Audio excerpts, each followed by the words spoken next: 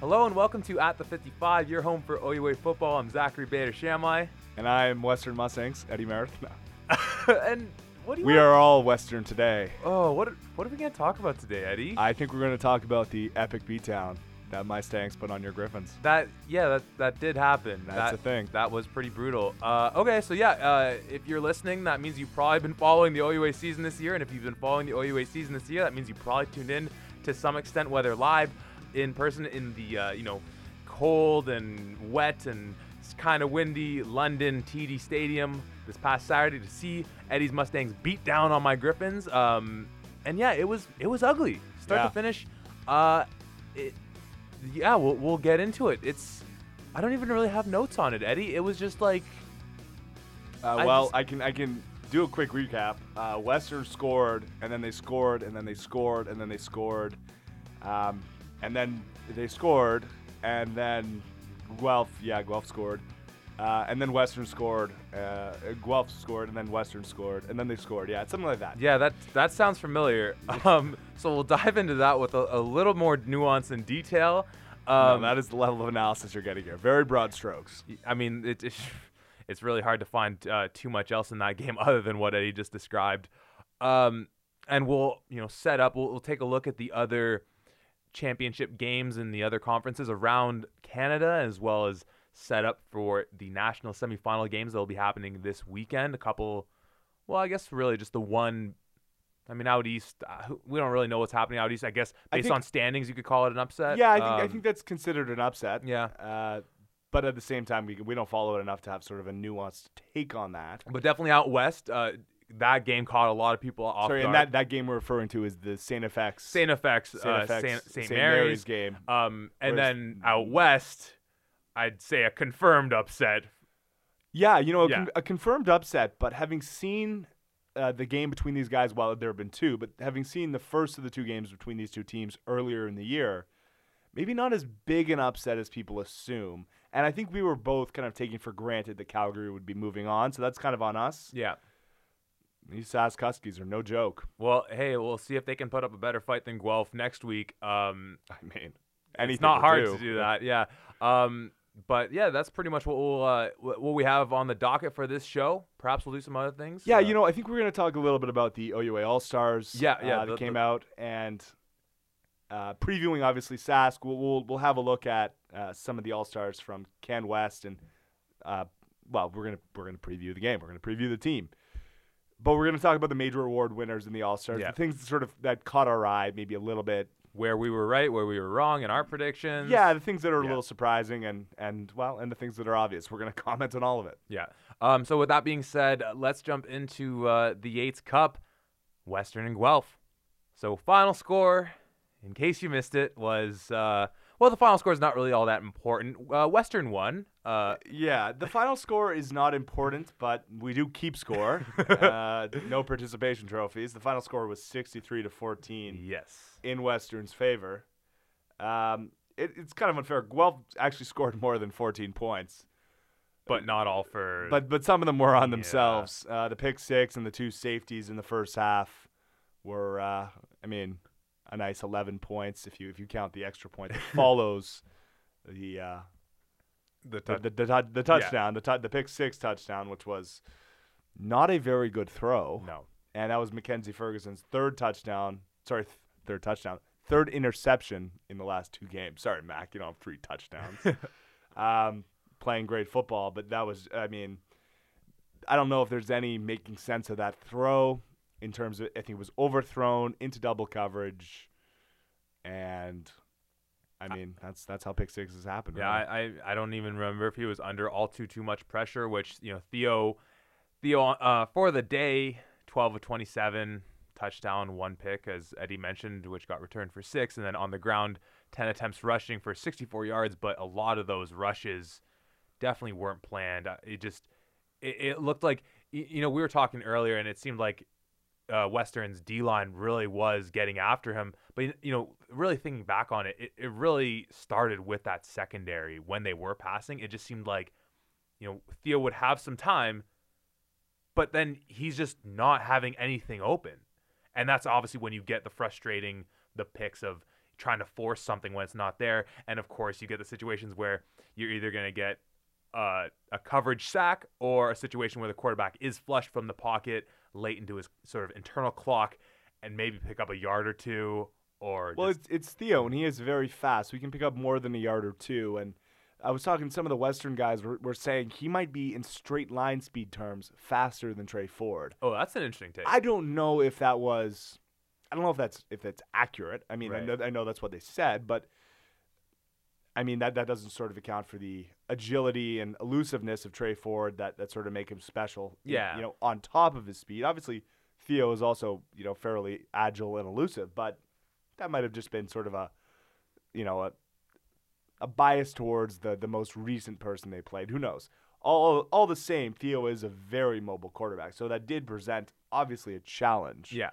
And it's just so frustrating when you have everything well covered downfield and a quarterback can just escape and pick up a first down. But in this game, he unfortunately wasn't picking up many of those first downs when things were covered, which they so often were. And you know, talking about quarterbacks being mobile, switching sides now. I mean, Chris Merchant had, you know, a very good game for himself. And running the ball is something that towards the end of the season into the playoffs, we've seen more and more with Western do with Merchant. And on the day, only 7 carries, 66 yards. But, you know, 3 touchdowns and just more. It just looked more effective. I mean, let's be real. Everything Western did in this game looked more effective. And so maybe it's just when you compile all those things, everything looked better, even if it wasn't necessarily. But he looked much better. He looked incredible running the ball. It's really. Well, he's very athletic. He's very fast. He's an underrated athlete for sure. And, I mean, maybe not anymore. Yeah. But one of those was even on a broken play. So even their broken plays look effective. I guess between him or Cedric Joseph, they had some miscommunication on where the mesh point was supposed to be. Yeah, I remember. So yeah. Merch had a nice play action to air or mesh action to air. But then he followed Cedric, who just didn't skip a beat and let him up through the hole. And Merch, yeah, I mean, he runs the ball hard, man. When you're so good, even your mistakes score you touchdowns. That's just. And that was the second long, and that wasn't nearly as long as the one against Laurier. But against Laurier, there was a sort of a broken play fumble that he picked up and ran in for 70 yards. So yeah. Oh man, improvising. You got to be able to do it.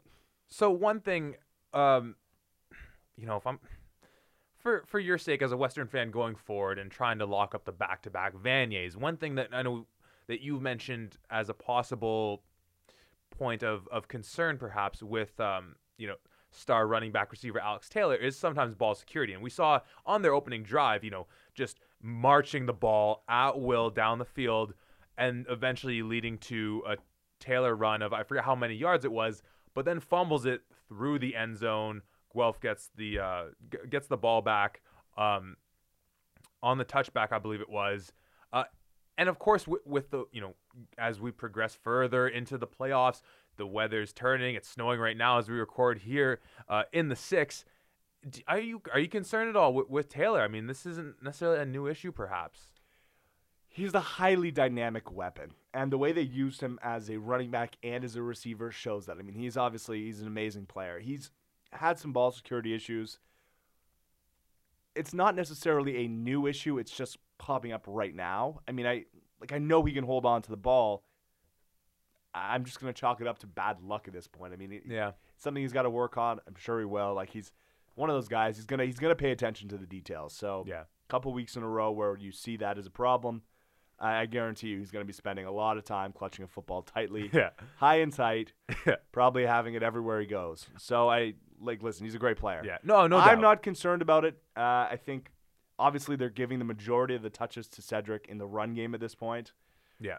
I don't know if that's reflective of a concern by the staff, but I doubt it, right? Like, he's a fifth-year, multi-all-Canadian. I guarantee he's going to have it right. Yeah. No, I mean, like I said, I predominantly, I'm not concerned about how Taylor's going to perform into the national semi, into the Vanier if they make it there.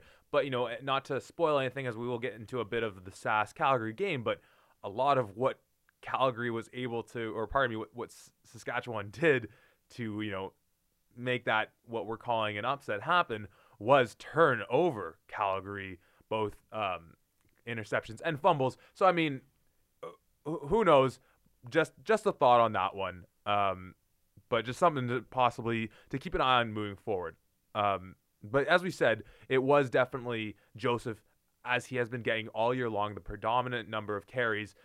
But this, the aerial attack for Western, Merchant 19 of 22, 324 yards, only one TD, one pick, but just gashing them with their screen game, which at times it was frustrating as a Guelph fan this game, because if you're going to try and give yourself any chance, we talk about creating luck for yourselves, a screen pass can be a risky pass at times. I mean, if that's a ball that gets batted down or batted up or picked, I mean, sometimes that's an easy 6 the other way.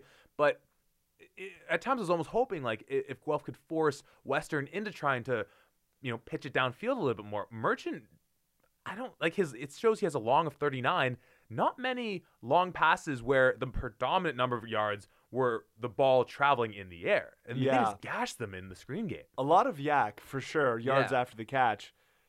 Again, I think that's sort of a product of Guelph wanting to play it safe and force Western to be efficient. And Western's proven they can be efficient, but when they can score in bunches because they're beating you over the top, that's when they're just, well, I mean, that's another... how a 63-point game turns into a 163-point game? I guess. I mean, yeah, because this wasn't a game where you saw, I mean, really all that much offense from Western. I mean, in terms of plays run, right? Yeah. 22 passes attempts for Merchant and 3 for Kevin John when he came in relief. 13 rushes from Cedric, 7 from Merch, 8 from Trey Humes, 5 from Alex. So a lot on the ground, but still not like a crazy gaudy number of plays. I think only like 61 plays of offense from Western, which is low for them, I think.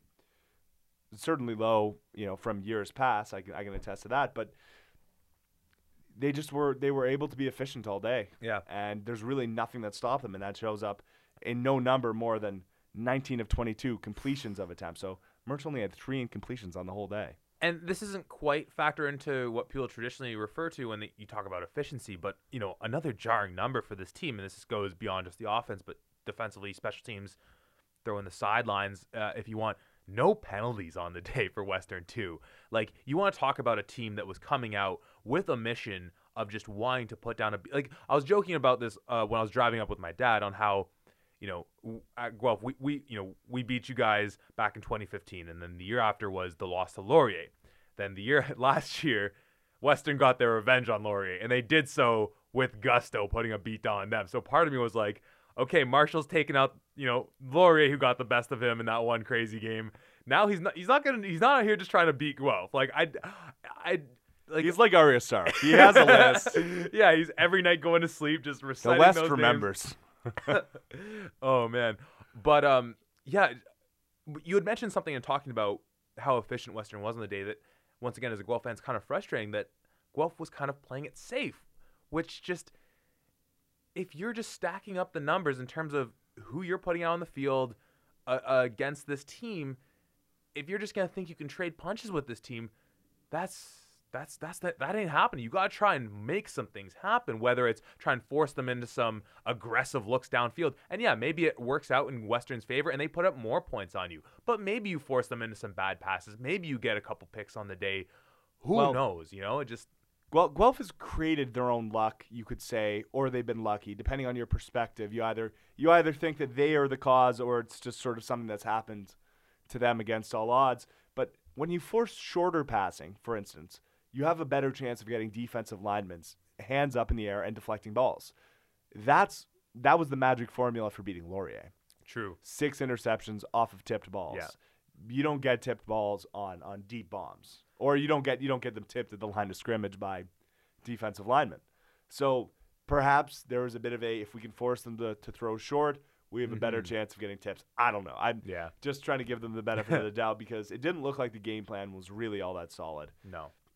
They didn't match up as well as I thought they would. I mean, their defensive line, I thought, played a pretty good game in terms of making it difficult for the run game to be hyper efficient, I guess, but it still was efficient. So You know, it's always a little jarring when for Guelph, their leading tackler Doton Akatepe is their free safety. It's a bad sign. That's a really bad sign when your third line of defense is making the most tackles for your team. If your free safety is getting all the tackles, that's a problem. And you know what? Like your first line of defense generally doesn't lead you in tackles either. So just that second line, your linebackers, and that wasn't, you know, it's Job, it's Luke Coral who've been holding it down for Guelph defensively.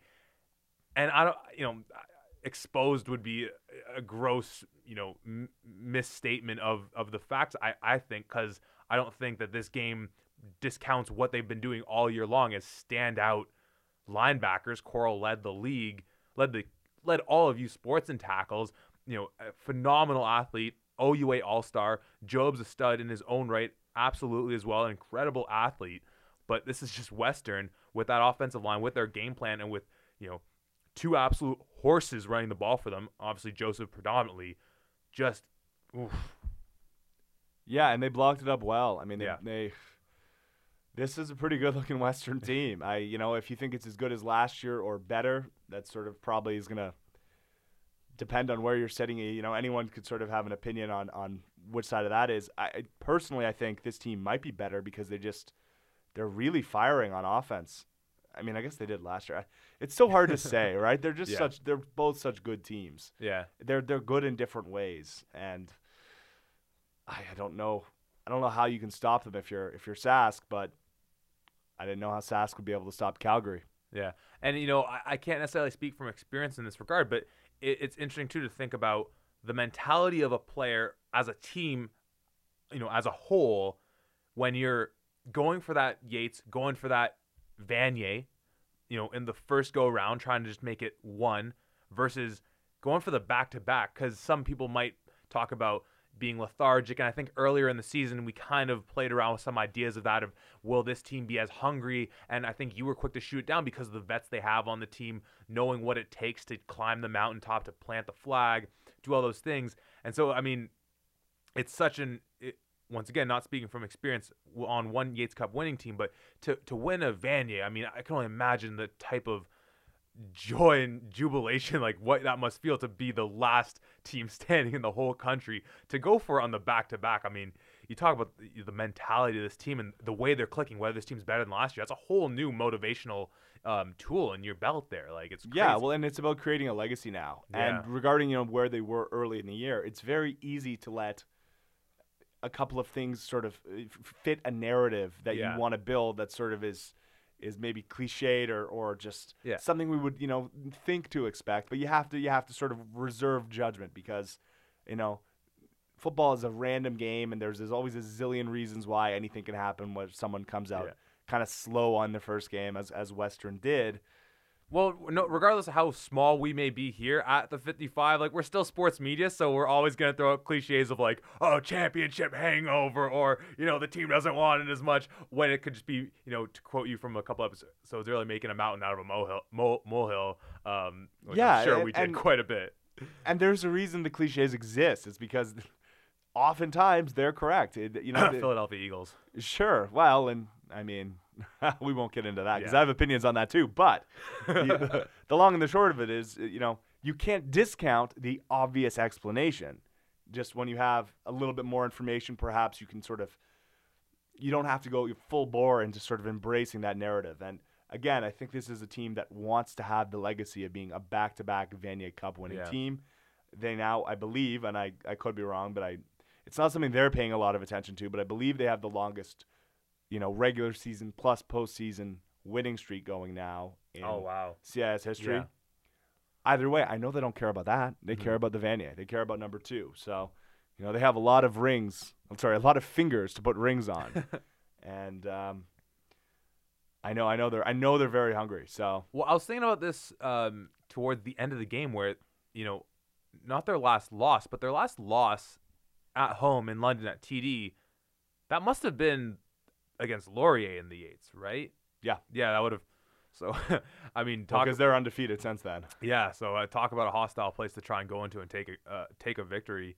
But man, and that was one of those games where, I mean, not to relitigate the past and relive history that we don't need to. But that was just one of those games. If you remember, not taking anything away from Laurier, they had to play the most flawless, perfect game, and a couple very strange bounces happening, and in that very game. strange, some bad calls. They were 100% on like 8 or 9 50-50 balls. Yeah, and they have incredible players. They're skill receivers. They're skill players. Their receivers were balling out of control. Yeah, and that's to be expected when you have great players. Even still, unlikely. So. I think this team still remembers that game. They still remember what it's like to lose. I think. I don't think they want to do it again. Well, I mean, and like we had mentioned, I mean that's what having those veterans on your team does. Never being satisfied. But it's funny, like on all fronts of this game, whether it was forced by Western or not, they just seemed like Guelph just looked at times rattled. I mean, Gabe in his punting the ball, just looked like he was punting lead. It really did. I mean, no, but I was sitting next to a Guelph fan who was just friends with friends of friends, and he was like, our best net punt in the first half was like 10 yards. Yeah, why wouldn't we go for it on third down? And I tend to agree. If it's third and 2. It wasn't the best game running the ball. I mean, if you look at the stat line for Guelph, JP had 20 attempts for 148 yards. 57 of those yards came on one play.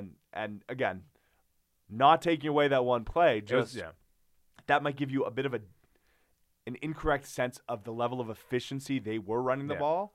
Well, just on that real quick, whether you keep the 157-yard run in or take it out, it's still the best running game a single back or any runner has had against Western. So big ups to JP. Exactly. And so in that vein, if it's 3rd and 2, you have to trust that offensive line to get you 2 yards. Yeah.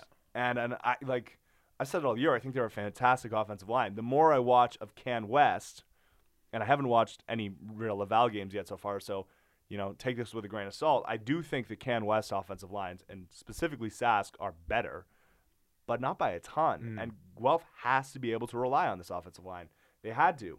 They couldn't. They did. I mean, they didn't. So obviously it's bold to be going for it at midfield in the first half, 3rd and 2. But you have to be bold to beat Western. Exactly to what I was saying. Obviously, earlier, there was no instance. You could play this game over 20 times and Guelph doesn't win any of them. Yeah. Maybe if you get into like the 40-50 range, Guelph wins one. But that would have been the recipe. Yeah. Is going for it on 3rd and 2 every time. Especially in light of just Ferraro not being able to punt very effectively today. And you know what? Like, Western won this game on and off the field because the section of Guelph fans I was sitting in, the Western cheerleaders were not shy in coming over and strutting their stuff, not only in front of the Guelph fans, but right next to the Guelph cheerleading squad, and thoroughly putting them to shame as well. So, I mean, if there was a scoreboard amongst the cheerleaders, that would also have scored out approximately to a 63-14 beatdown by the cheerleaders as well. And I don't know if it's current, but back when I was at Western, I heard that the Western cheerleading team would just win nationals and like international competitions every year for the stuff they could do. Damn. Okay. And I mean, and they showed it. They're aggressive. I loved it towards the end of the game. They're saying, "What do we want? 6 points. When do we want it? Now." Oh man. And I'm like thinking, just no. What do we want to get out of this game injury free at this point? When do we want it? As soon as possible, please. Yeah, just run the clock. No, yeah, they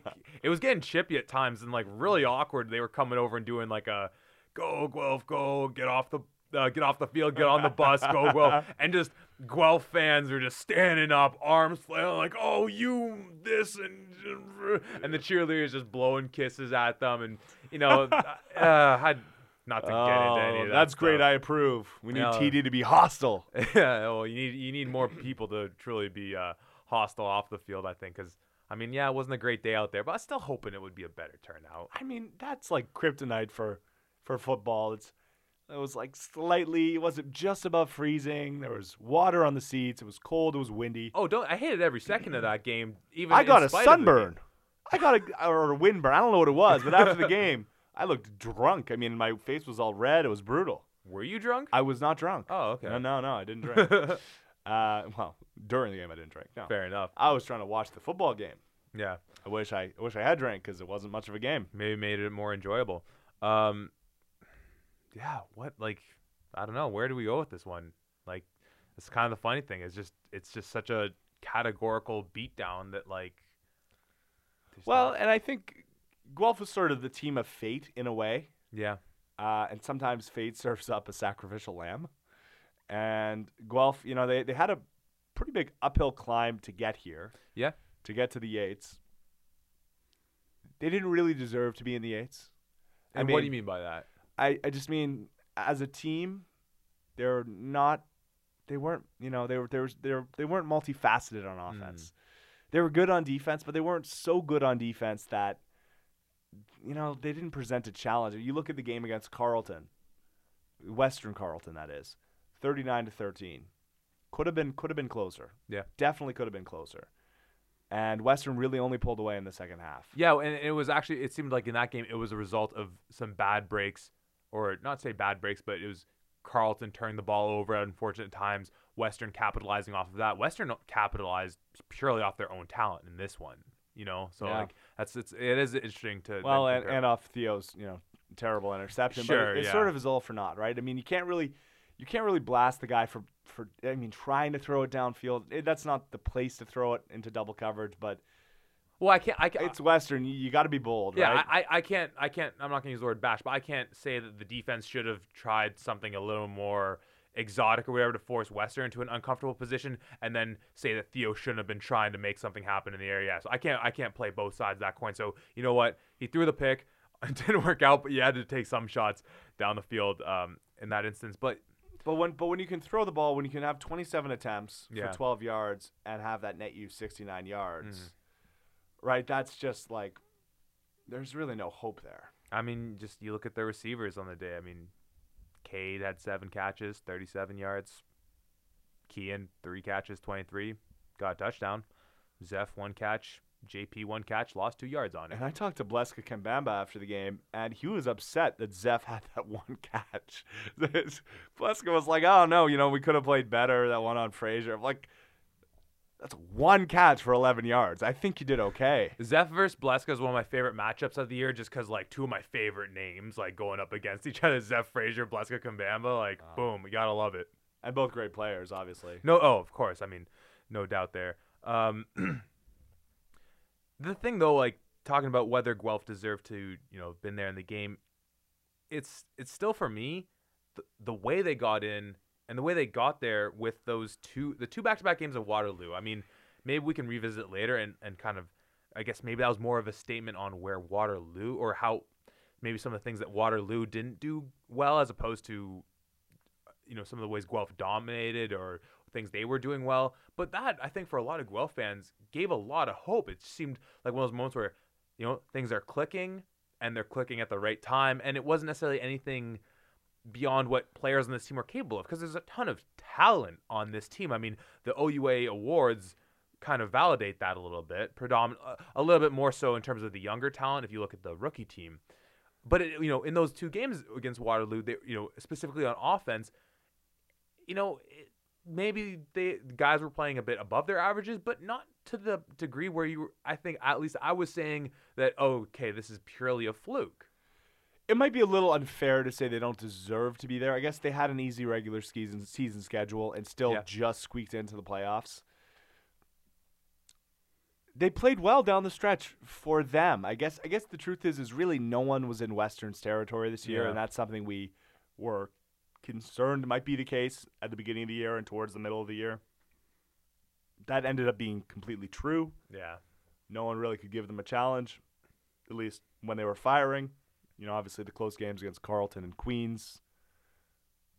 But it's just tough. It's tough to reconcile a championship game that is so lopsided. Yeah. Right? This is just, it's not good for the OUA. No. I mean, there are lopsided games in every league, but a championship game? Yeah. And, I mean, it wouldn't have been unlikely to predict this outcome, right? People were thinking this might happen. Yeah. we were thinking it might happen. I heard a former coach who used to be at Western say, yeah, Western by 70. And I'm like, okay, well, obviously that's an exaggeration. Western could have won by 70. Yeah. Right? If not for that Alex Taylor fumble, that was a 7-point play because they don't even get a 1 point out of that fumble early. Yeah. And then those two Guelph touchdowns. The JP one was kind of not a broken play, but it was like. Well, I mean, it's a 60-yard rush. Yeah.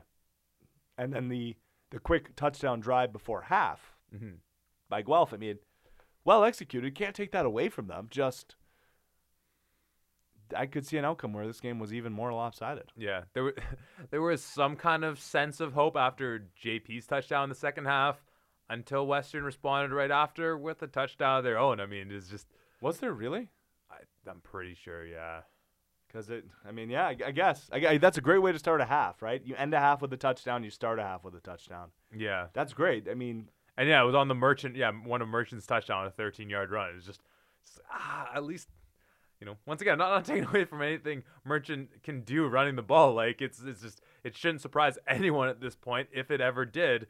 I mean, I'll admit, like, I didn't realize he was as good a runner, when he started running the ball a little bit more towards the end of the season. But it's like, at least have it be like Joseph, like, running it in for a touchdown, or, McMaster. He did that too. Yeah. Man. But, c'est la vie.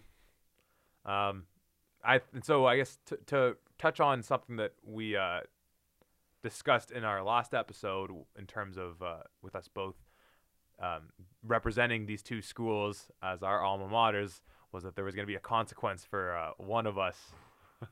Yeah, I didn't want to force you into a corner too much because I realized, I mean. I think I would have had odds. I think I would have had some kind of odds. You'd have had to have had like a. I mean, it'd have to have been like twice as bad a punishment or three times as bad a punishment for me. And I didn't really want to commit to that because, So what is it? What's the punishment for you? I think we're going with the purple hair. Yeah. Yeah, there's not too much of the hair left on the head as is. Oh, I know there's plenty down the center. Yeah, down the center. More than me. Yeah, exactly. That's why I would have needed the odds, because if I was your beard's already pretty much red anyways. I mean, like. It could have gone a little redder. Yeah, we could have. So I'll get that done in the next few days, and we'll get the picture up on the social medias and whatnot. The purple hair. No, yeah, maybe I'll. No, I'm not gonna put any. No, I was thinking to put the W or something on the side. You should do that. Oh, that'd be great. I don't have the steady hand nor the technology capable of pulling off such a maneuver. There's a barber somewhere who can do that. Yeah, but that costs money. We're a low production outfit here. We can't break the budget with that. I guess. Oh man, I think that's a wrap for this game. Like, what else? It's tough to talk about this game. Yeah. For really more than any time we have, because it was so dominantly one-sided. It was. Yeah. So moving on. That ends the OUA season. Which, of course, this has been and will continue to be your home for OUA football. But, thanks to the Western Mustangs, well, obviously, an OUA team was going to be advancing regardless of whether it was Guelph or Western. But on the shoulders of the Western Mustangs, we will be pushing forward to, see this Vanier Cup playoff run through and to see who ends up as the champion. So, yes, as you alluded to, let's move on. So the Hardy Cup was held in Calgary this weekend Calgary was hosting Saskatchewan. The final score, 18 for Calgary, but 43 for Saskatchewan, the underdog. Damn. Yeah, they came to play. It was a pretty even first half. I was watching the film because I want to see what the matchup's really looking like, and against Western, that is. And you wouldn't know from the first half that this would be such a lopsided game. There were a couple interceptions in the first half, with 2 or 3, I forget, and of Sinagra, that is, rather. So, okay, big plays, but also there was a blocked punt that Calgary had against Saskatchewan that set them up for a score. And it sort of looked like this would be a bit of a back-and-forth game. Mm-hmm. The stars for Saskatchewan were sort of predictably Tyler Chow and Colton Clausen. Tyler Chow being, the veteran running back. I think he's been an All-Canadian. He's a very, very good player. He ran the ball extremely well in the second half. He ran the ball well in the first half, but didn't have as many touches. I think there was about 50 rushing yards in the first half for Sask, but in the second half, he really turned it on to finish the day with 222. Damn. On 24 attempts. Good for a 9.3 average, 2 touchdowns on the day. Yeah. And it just felt like in the second half, every run was like 10-ish yards. I mean, it was really impressive. This wasn't, his long on the day was 38. He didn't have a ton of, he didn't have like multiple other 30-yard rushes. There were a lot of, 8, 12, 20-yard rushes. And it was really impressive because they just, once they got the lead, they really didn't look back. The first half finished out 18-15 in Saskatchewan's favor. And then they scored in the second half, to open it. Sorry, not to open it, rather. It was a few minutes in. In fact, it was 12 minutes in, almost. And then the floodgates kind of opened. So they had that. They had a Tyler Chow touchdown after that. And then there was a Rouge. And then they had a field goal. And then they had another touchdown. And all the while, Calgary just could get only a field goal in the second half. So... yeah, U Sports and just Canadian football Twitter in general was a very interesting place to be perusing while this game was going on, because definitely a lot of people, not just ourselves, were, a couple eyeballs popping out at what was going down in this one. Well, when you have a team that's been efficient all year and they throw 4 interceptions and lose 3 fumbles, good for 7 turnovers. Yeah. And then on the other side, you have 1 interception from Saskatchewan. They fumbled the ball twice, but they recovered them, so no fumbles lost. Mm.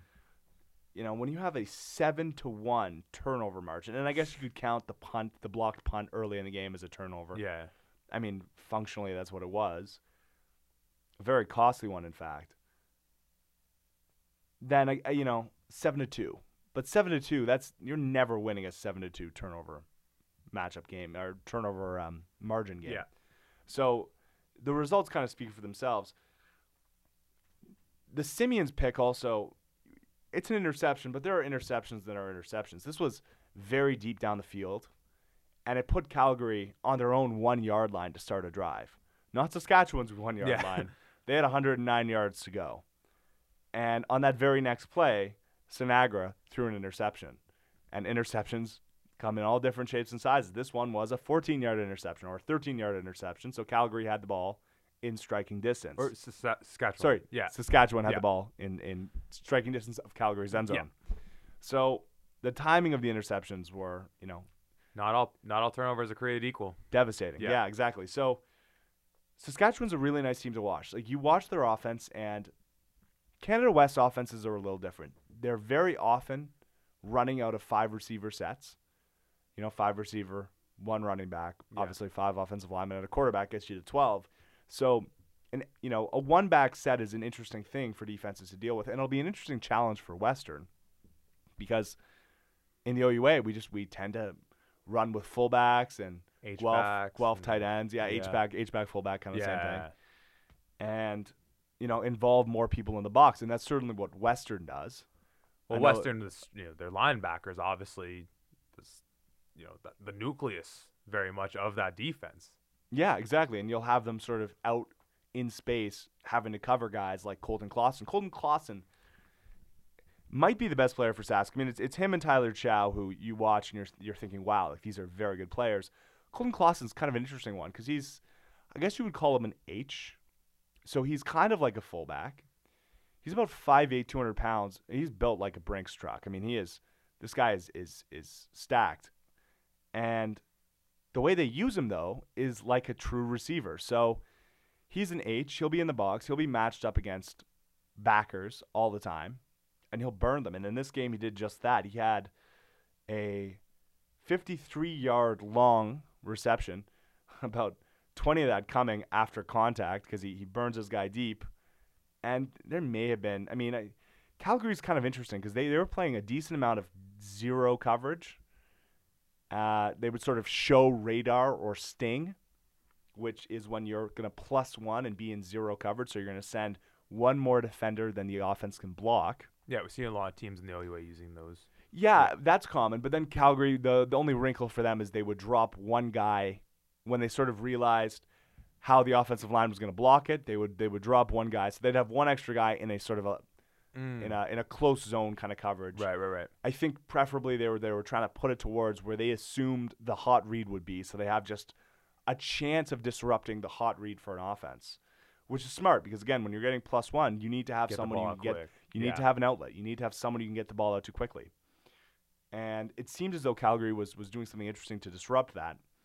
The issue is if the outlet pass is not really an outlet pass, but you just go for the deep bomb, and you have someone beat in man coverage in 0 man, well, that's dangerous. So that was how Colton Clausen made some money on this day. Well, it's kind of interesting, when you mentioned Calgary trying to find, the hot read in there for a defense, and obviously this is going to change from team to team, so I don't know how much you'll be able to speak to this, but is that just a matter of like watching film and seeing how teams react to seeing pressure at the line and where those sort of safety nets are?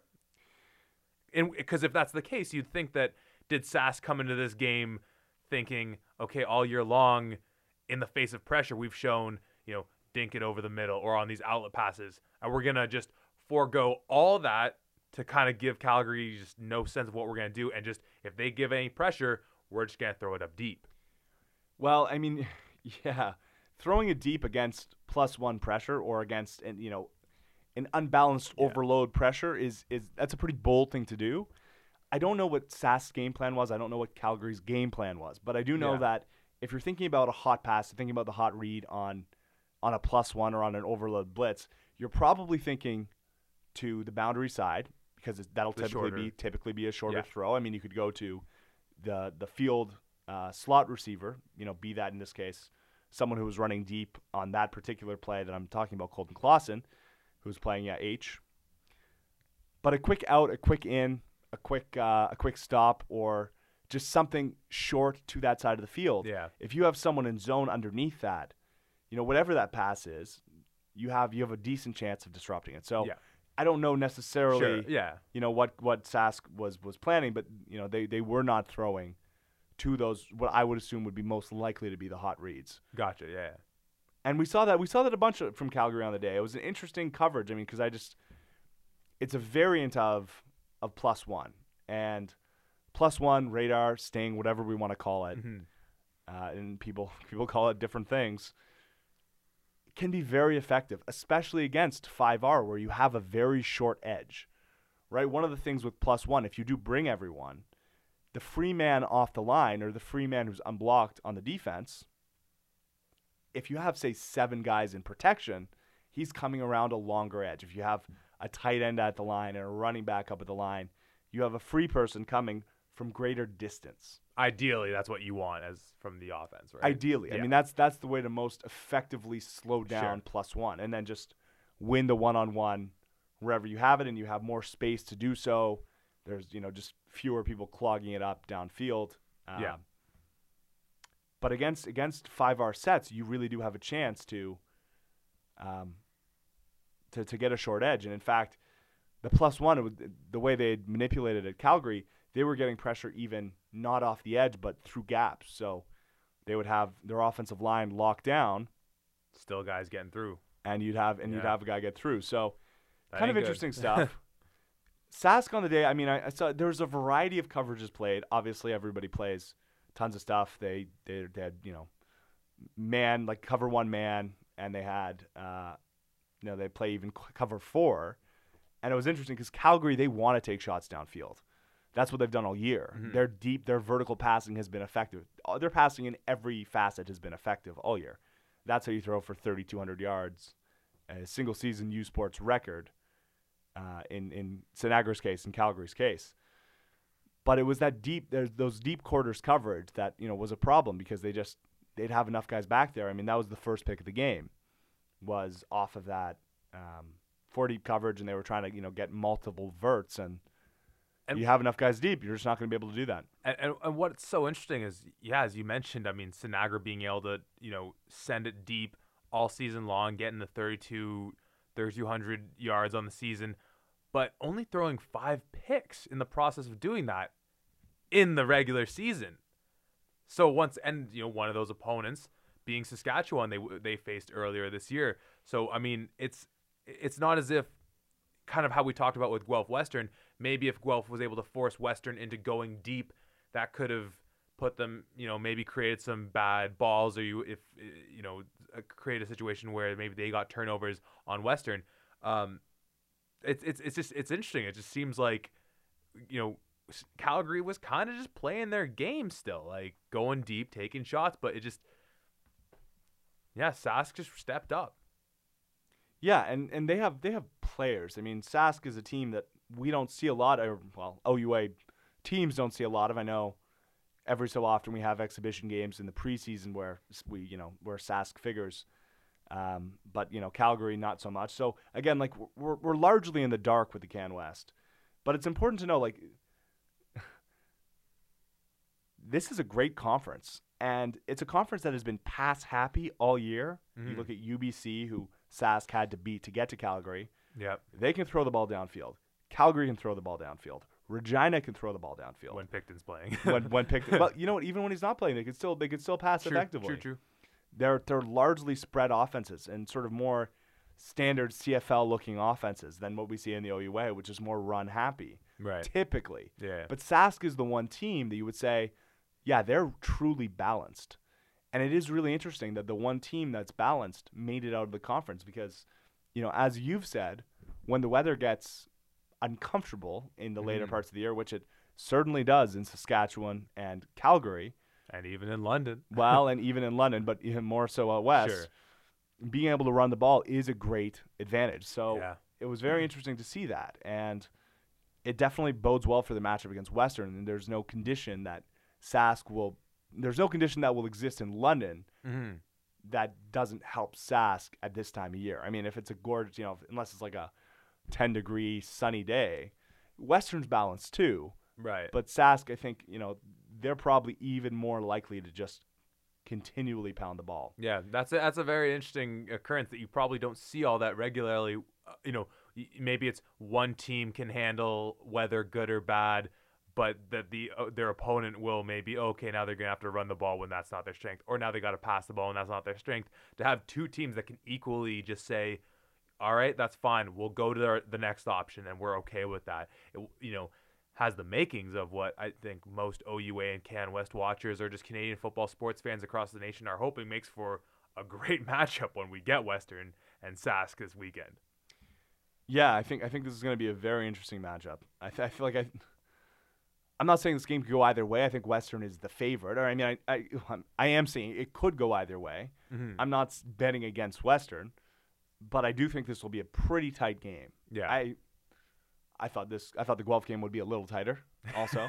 So who knows? But in terms of comparing Sask to Guelph, there's some solid similarities. I mean, in terms of having dominant offensive lines.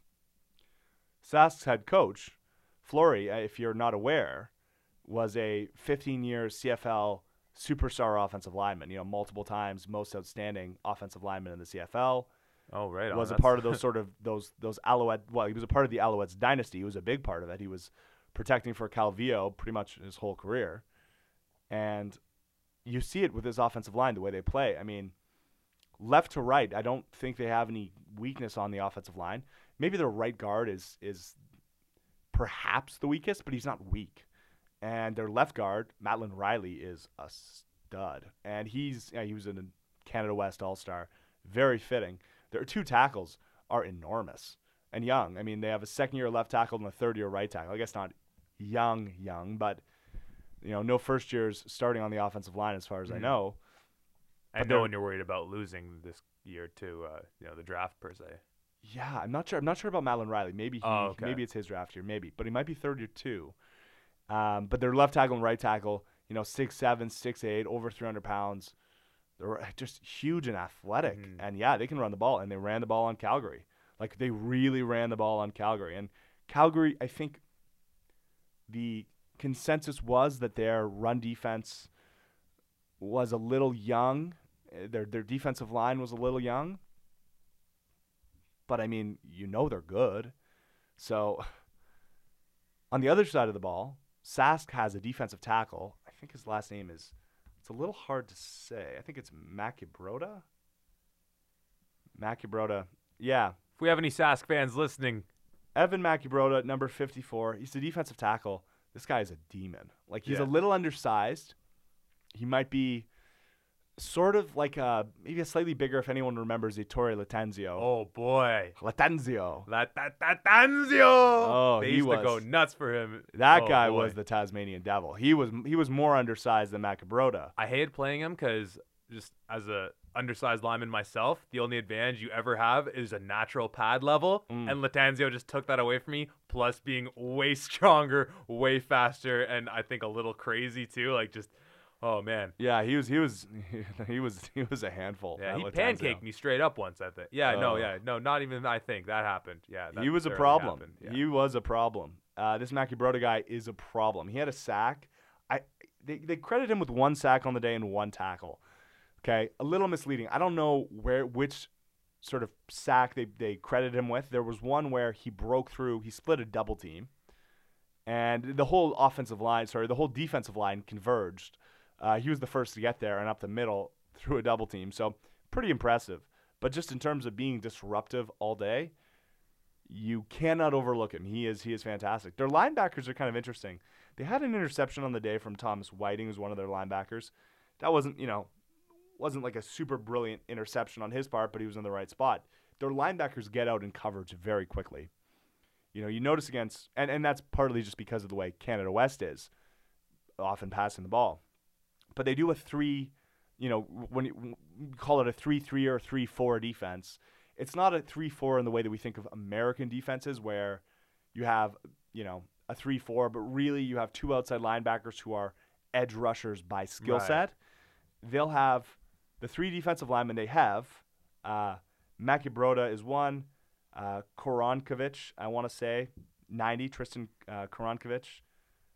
I think it's a Polish name. It's hard to pronounce. And their other defensive lineman is Riley Pickett. They're all very good. They're big. They're defensive linemen. They can pass rush. I don't know if they have any other pass rushers. They will send some pressure with their linebackers. But their linebackers are very quick to get out in coverage. So that's interesting. We'll see how they handle Western, because it almost looks like they're in Skelly half the time. Like, they're really not respecting Calgary's run.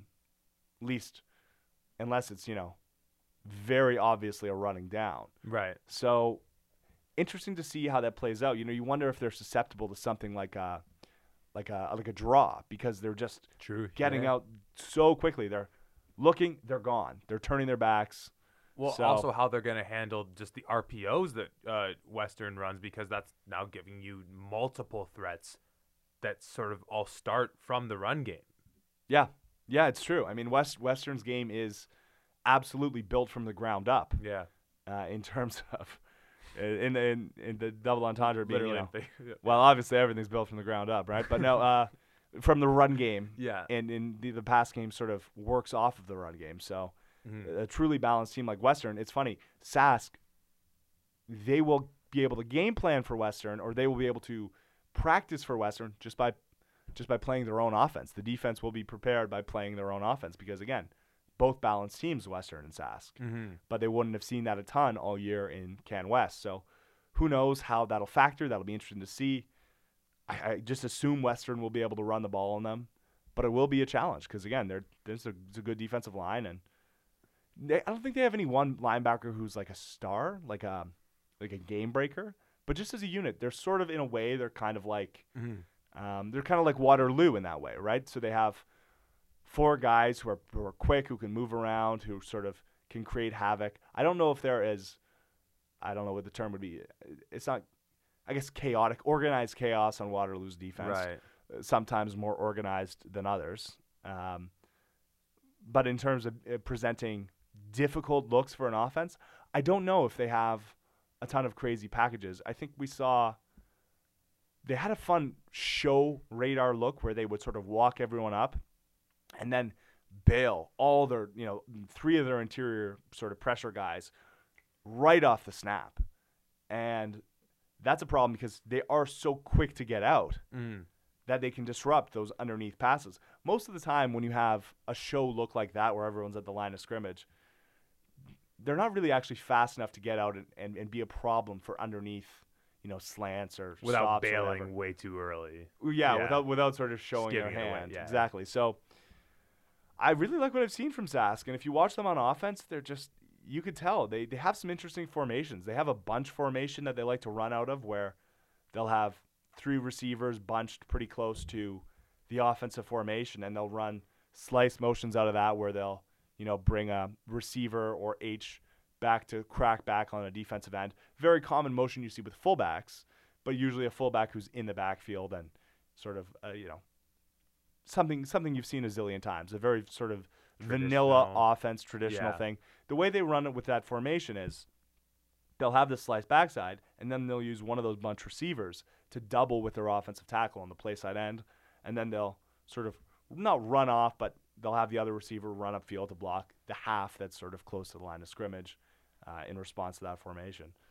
And they do some nice stuff in terms of switching off routes. Like you can tell they really intimately knew Calgary's defense and knew sort of that they could force switches. They were seeing a lot of man coverage, so it was a fun game to watch, and I'm really looking forward to the matchup with Western. No, I mean, I think from everything you described there, I mean, it sounds like it'll be an incredible matchup. And it's going to be interesting to see how you talked about with Can West being a little bit more of a pass-heavy league, or at least you see that more pro-style passing offense utilized, and how that's going to affect Saskatchewan playing an OUA team where it's a little bit more of a, run-reliant league. We obviously had some incredible passing performances at the quarterback position this year in the OUA. On the flip side, too, then, what do you think's the most comparable thing to that style of 5-wide offense that Western might have seen this year in the OUA? Probably Queens. Yeah. If I'm guessing, I mean, Queens would have liked to have been more balanced than they proved they were able to be. I think when I watch Sask, I see kind of Queens with a better O-line in a way. It's kind of hard. I mean, I'm trying to think who else runs a lot of 5-wide. I mean, York ran 5 receiver sets, but they also had a good fullback, so they wanted to keep him involved. Yeah. I guess Queens is probably the team I'm thinking of. And with a healthy Osikusi in the fold. Sure, and the Teodoro Bracco. Yeah, I mean, no one really has a player like Colton Clausen. No one really has a player who is just as good a blocker as he is a downfield receiver and is good after the catch downfield. Yeah. And he's just a great mismatch player because he's fast, he's physical, he runs good routes. Yeah. And again, he can block inside. So you really don't know if you're going to see him leaking when he has that slice motion backside that often sets up off of play action. Yeah. Or if he's going to be blocking. When he's running at a linebacker or DB down the field, you really don't know. Is he about to run you over in the run game, or is he going to burst by you? A guy I played with at Guelph who seems to have been of that archetype would be Alex Charette, who spent some time with Montreal, I think spent some time with Toronto in the CFL, where in that H kind of slot position can make an impact in the box, can get downfield, you can hand him the ball off on a sweep or, motion him in the backfield. And it's really just remembering that the teams we had with him, really impactful. Just having that kind of Swiss Army knife at, in the slot, being able to do everything, bounce him out wide, bring him in, like as you described. If he's running at the linebacker, what's he going to do? I mean, the versatility is incredible. For Western, then, how do you see them handling something like that type of player, this type of spread out offense then? Yeah, I'm not sure. I'm not sure if, I know, so Fraser Sopic's been the Sam linebacker for Western, and when he's there, he's obviously great at that position. They would prefer him inside, so the question is, do they try to match him up with Clausen? Oh, okay. And sort of say, hey, have your best beat our best, because these are I think those are the two. That's the best offensive player and the best defensive player for each team respectively. Don't have to go out on a limb to say Fraser Sopic's the best defensive player. He's voted the best defensive player in the conference. So that would be an interesting matchup. Mm-hmm. But I think they kind of waste Fraser if they have him in man coverage, because they have other people who can who could deal with Clausen in man coverage, but they'd want Fraser in the box. Right. So it's unclear to me how they'll deal with that. They have some other guys who can, obviously they have plenty of guys who can cover. If they might be getting into sort of dime package looks, where they'll bring in an extra DB, or if they'll have Danny Valente, their safety, kind of come down and play some man coverage on him. Of course, then they'd have to maybe bring another another safety into the game. I'm not sure. The truth is, because again, this is an unusual threat. This is an unusual offense where they have the capacity to go 5R and run the ball. They have the capacity to be in 5R, but really not, because if you're in 5R, but you're in bunch, and one of those receivers really functions as a fullback, then you're in 5R in name only. I mean, you're functionally you have an H in the backfield.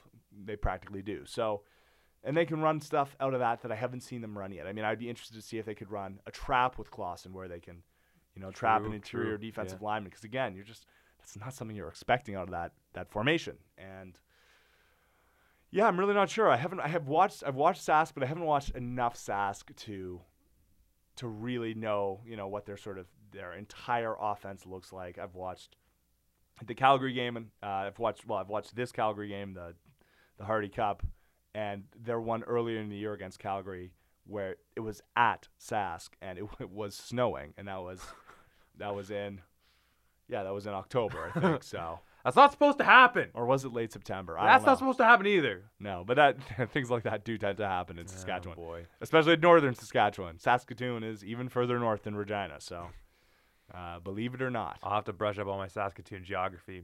But going into moving a bit away from the X's and O's, as we kind of joked about in the Yates review, Marshall kind of cleared the demons from the Laurier loss. He's now cleared the demons from the Guelph loss. Is he in any way, or is this team, not to pin it all on Marshall, are they at all upset that it's not the Dinos coming to visit them? I think they would have relished the opportunity. Yeah. I think also, I think they probably had cleared the demons from the Guelph loss maybe last year. And the Laurier loss also kind of last year, beating them in epic fashion, both those teams in succession on their way to the Vanier Cup. I think they're just focused on winning. I think they wouldn't have minded playing Calgary, but I think also Calgary presented some interesting challenges, and I think more than having an emotional demon clearing win, they just want to have a resounding win. When it's all said and done, if you have two back-to-back Vanier Cups, 10, 20, 30 years from now, no one's going to be talking about, well, you didn't play Calgary on your way to the second one, and you didn't. No, and Sask is no pushover. No doubt. Sask was the better team than Calgary in the Hardy Cup, and they were the better team than UBC, and UBC came on strong late in the season. So Sask is the real deal, and it doesn't seem like they didn't have any emotional hangover from the win against UBC. I doubt they'll have any emotional hangover from the win against Calgary. So they're going to come into Western looking to say, you wish you'd played Sask. You wish you'd played Calgary. Yeah, you're damn right you did. Well, I mean, that can be a dangerous mentality, too, for a team in Western, having the home field advantage and getting too up on the fact that perhaps you are playing the team that you would have rathered of the two, thinking, we got Saskatchewan. It's in the bank. You know what I mean? And I wouldn't put that mentality on anyone at Western, particularly in the coaching staff. That's a very professional organization they have there. But I mean that it's not the hottest of takes to think that a team might get a little too up on themselves when the undefeated team got knocked out before they got a chance to even come visit you. It's happened in the past. Yeah. I mean, I think I remember because I was involved with the Calgary debacle where we went to Calgary and got our asses handed to us. But I think the leadership is just so strong at this point. I mean, they've seen it all. The coaches, the players, this is just such a mature and battle tested. Battle tested. Yeah, it's a great word for it. I mean, they've been through every war now, and they've been winning them, sort of with one hand almost tied behind their back. So no hands tied behind their back. They've just been killing teams though. So hey, I think they. One team, one arm tied behind the back and a machine gun in the other. Exactly. Yeah. Exactly. Well, I guess that not only kind of gives us the wrap on the Hardy, but I guess that also turned into a nice preview of Western and Sask coming up this weekend. So I guess we'll take that opportunity now to take a look at the other championship games across the. Let's do it. So in the RSEQ, in the Dunsmore Cup, Le Coupe Dunsmore, Laval toppled Montreal 14-1 in a game that, from the looks of it, couldn't have been a more Laval-Montreal game, even if you could have scripted it out. Yeah, I mean, the score alone, classic with these two teams. And if I'm correct, I don't think there was even an offensive or let alone any touchdown scored in this game. No, you know what? There was one. It was a 77-yard fumble recovery off of a kick. Right. Actually, do you want to just go through that score summary real quick of this game? Yeah. Yeah, please, go. So we have Laval with a field goal early. Okay. When I say early, I mean in the second quarter. With 2 minutes, 50 seconds left in the second quarter. 2 minutes in, I believe. Oh, pardon me. The way they're noting it here, just based off of the layout. And then we have the Adam Auclair, who is I think there's Sam linebacker. He's a star for them, was a star for them last year, with a 77-yard fumble recovery off the David Cote kick. And then you have Montreal getting their lone point on the board on the day in the late second quarter with a Simoneau Rouge, 43-yard Rouge. And then in the second half, the only scoring that existed was 2 team safeties for Laval in the third quarter. So that got the score from 10-1 to 12-1, and then finally to 14-1. Kind of, hilarious. Like, this is just the most classic Laval-Montreal game. The stats are almost just mind-boggling to go through. I mean, both these teams. I guess for Laval, Hugo Richard is the star. Passing the ball, finished with 146, 14 of 22. Obviously, no touchdowns. Yeah, he's the RSEQ MVP for like the 4th time. Yeah, no doubt, all well earned.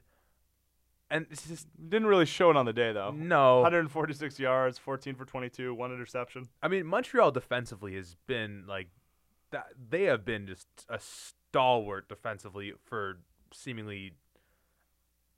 The past for the entire Machocha era. Yeah, if we played them twice, once in exhibition, once in the Mitchell, and just things that you just talking about the Western Sask preview in terms of what are you going to see from that conference offensively.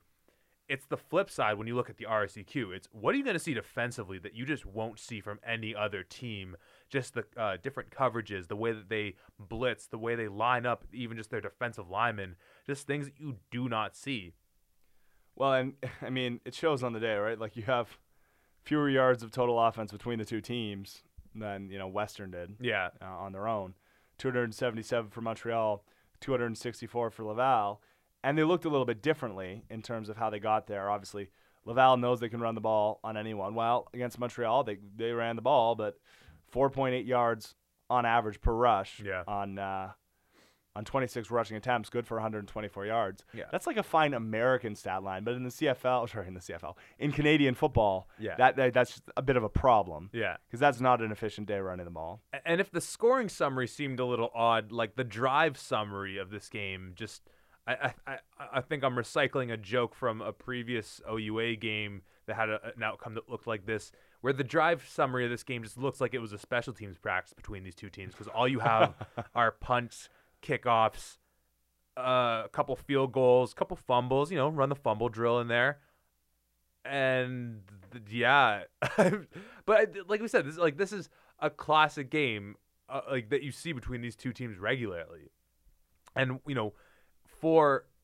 in terms of, standout players, Richard obviously as the quarterback of the best team, and not to take away from his talent, is going to be the name that people talk about. But really, when we talk about Laval and we talk about their top players, Monsieur Mathieu Betts, he's the guy you look at. He's the best defensive end I've ever seen in Canada, and I don't go back super, super far, so it's not, it's not a great, it's not maybe as powerful a statement as it should be. I don't have quite the the authority to say he's the best defensive end ever in Canada, but he's got to be up there. Like, he'd be the first overall pick if he didn't have such a likely chance of making it to the NFL and sticking there. And obviously, you know, not the craziest day from him, right? He doesn't have any sacks on the day. He had a half tackle for a loss and 2.5 total tackles. But the best players for Laval outside of him, Bassembombo and Desjardins, Auclair, Chenevert, those guys are all either all-stars this year or in previous years. Yeah. And they all played great games. You had the sack from Vincent Desjardins. He's a defensive tackle, so he's a problem. Bassembombo was another an RSEQ all-star. And it's just one of those teams. Like, there's not a single weak player on the team. Mm-hmm. You know, last year Western put some numbers up on them in the Vanier Cup, but even still, it wasn't as though they torched them. They beat them, but Western just executed flawlessly. The coverage is always going to be tight, and it was again on the day. I mean, credit to Montreal. They did put up over 200 yards passing on this defense, so that's worth something. Yeah, and the defense, I guess the way they bailed themselves out was having 3 interceptions on the day. Yeah. And I mean, going back to Betts real quick, I think, if you didn't know, Guelph went to play Laval in a preseason scrimmage when they got thoroughly their hat handed to them in that one. But one of the moments of note, and not to say that he wouldn't have garnered our or the OUA watchers' attention either way, but was the job Eric Starcella did all game long in that matchup against Betts. And normally, one of the weird things that Guelph did this year was having Starcella at right tackle, when normally your best tackle with a right-handed quarterback would be at the left side. That game, they were moving him back and forth. Either way, Betts is the type of player that another player's performance against him, if even remotely positive, which Starcella's performance was more than just remotely positive, is just that always speaks to the player who went up against him, the tackle. But yeah, and it's also worth noting, Betts is going to be the focal point for every single game plan against Laval. Mm-hmm. Like, if you don't deal with him, he will ruin your game. And he can come out of a game with a stat line like I just read off for him, having 2.5 tackles, a half for a loss, and no sacks, and he can still ruin a game. Yeah. Even with no stats, he can ruin a game. Well, and we talked about with the Western Saskatchewan matchup, and just how with the Saskatchewan Calgary review is with that 5 wide, 5R offense where you have the single back. Is he the type of player where that you can't run that type of offense against him because you're going to need an extra blocker in there against him? Boy, you have to have a lot of trust in your offensive tackles if you're not going to have an extra blocker in to chip him. I mean, like, I wouldn't blame an offense for assigning 2 players to him every single play. And we talk about, double teaming guys. It's hard to double team defensive ends. You can give a chip with a running back, but chips are, not always really that helpful. And you can keep a tight end on the line of scrimmage, in which case the backer over top of him could just fire and sort of get quick pressure. It's not easy to devote that much attention to a player. Yeah. I don't know how you could run 5R against him. I agree. It'd be very difficult. I have no doubt that you're obviously cheering for Western to make it into that Vanier Cup, but for that fact alone of how how such a stalwart defensive player would match up against Saskatchewan and the way they run their offense would be super interesting, just to see how they would adjust and what they would do. But you're going to see lots of, Western had a plan for him last year, and hence how they managed to keep him off the stat sheet in terms of sacks. That's obviously a very difficult thing to do, for him not to come out of a game with multiple sacks. Yeah. You have to devote the time. So it'd be interesting to see how Laval matches up against him. I hope we do not see it. and for Laval, this obviously cements the 3-0 record against Montreal this year, which even in past years where Laval's either won Vanier Cups or just made it to the Vaniers, it's not infrequent to see them have one, or I think even once they took 2 losses in the regular season to Montreal on their way to the Vanier. And so it just sets up a very neat possibility of not only the rematch of last year's Vanier, if both Western and Laval make it, but of 2 perfect seasons going up against each other. I mean, just what a story that would behold. But we'll have to see when we get there. I guess taking a look out east now. And one other, I guess there's no more perfect seasons out east because, of course, St. FX beat St. Mary's. Well, I think it was Acadia who beat them in the. Oh, that's true. Yeah, that's true. To give them the 7-1. My mistake, of course. Yeah, of course. Yeah, but in a meaningless game, right, where St. FX already had the top seed locked up. St. Mary's. Sorry, St. Mary's. All these Saints. So many Saints out there. But yeah, and much like how Acadia took out St. Mary's in that game, whether it was meaningless or not, St. FX put a bit of a beatdown on to St. Mary's in this one. Final score 33-9. They pretty much it seemed like every game across the country this Saturday, cold, wet, rainy, bad conditions. St. FX coming out, putting up 10 points right out of the gate in the first quarter.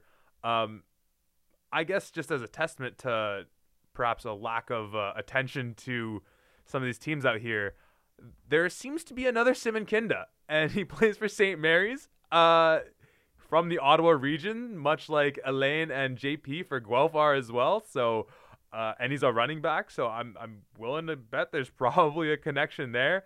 But obviously on the game, he only had 5 rushes for 47 yards, so that wasn't gonna put St. Mary's in much of a position to win this game.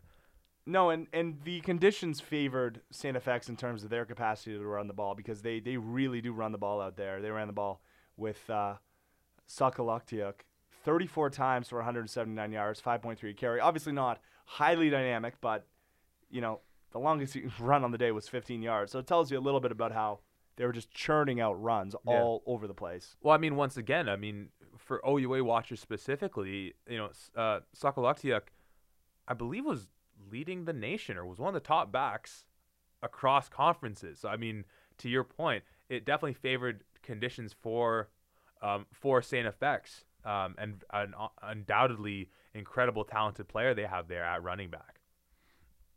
But, that's – so we had – what was this one called? So did we figure out, was it Loney or Looney?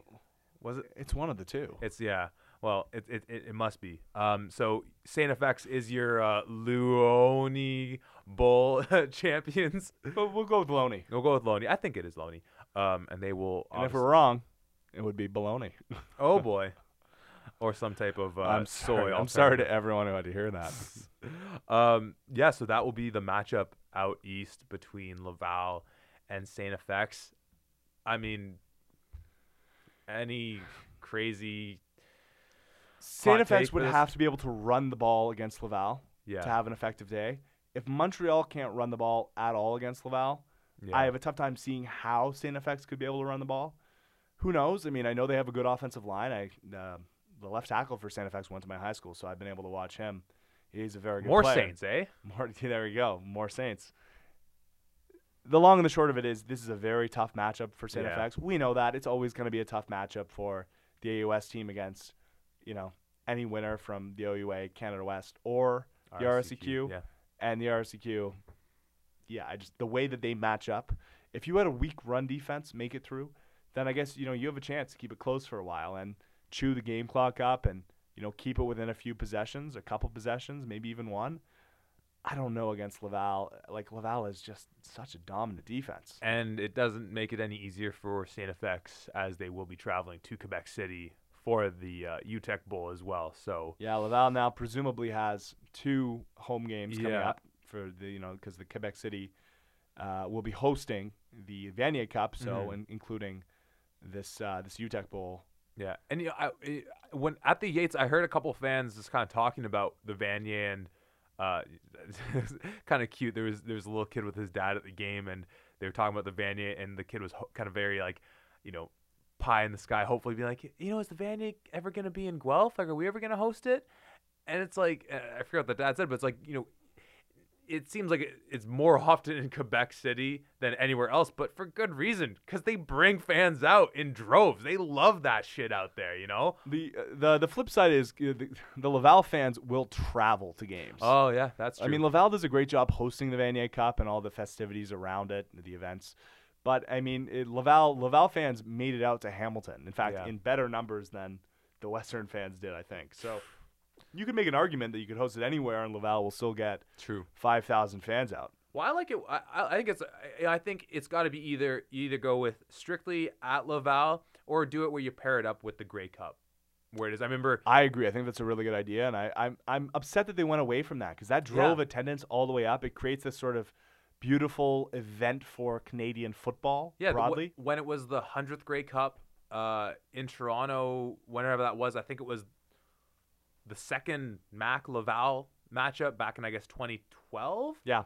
And I remember going to that game, and it was, all of Front Street was not closed off, or it might have been closed off to cars, but it was just a celebration of Canadian football, Canadian culture, and the Skydome Rogers Center obviously wasn't sold out for that game as you might have expected, but a good turnout nonetheless, and just a great atmosphere surrounding it. No, but I mean the Skydome is never really sold out for football. But the thing is okay, you don't need to have 50,000 people out. If you have 30 out, that's amazing. I mean, you obviously want a stadium to feel full, but I mean, we get into this another day with the way the Argos they moved to a smaller stadium thinking they could fill it, and in fact now they're just going to be at half capacity. They're going to be at varsity before we know it. I mean, I don't think that the Vanier would sell out BMO either. But then on the flip side, I love Varsity Stadium. I think it's a great place to watch a game, and it's kind of it's a very nice stadium and everything like that. That might be too small on the flip side. So there's really no perfect. No, definitely be too small. It's a little Goldilocks situation here with where to have a big football game here in Toronto. But I got no problem with them playing as many of these big games in Laval as they want. Yeah, like you said. It's a great football city. And you know what? Like it'll be a hostile environment for whatever team, hopefully Western, makes it to the Vanier Cup. But at the same time, that's half the fun. Exactly. And, on the flip side, if it's not Western, it's another, arguably the second best football culture. Or, I won't even say that. I mean, it's Laval, it's Montreal, Quebec at large.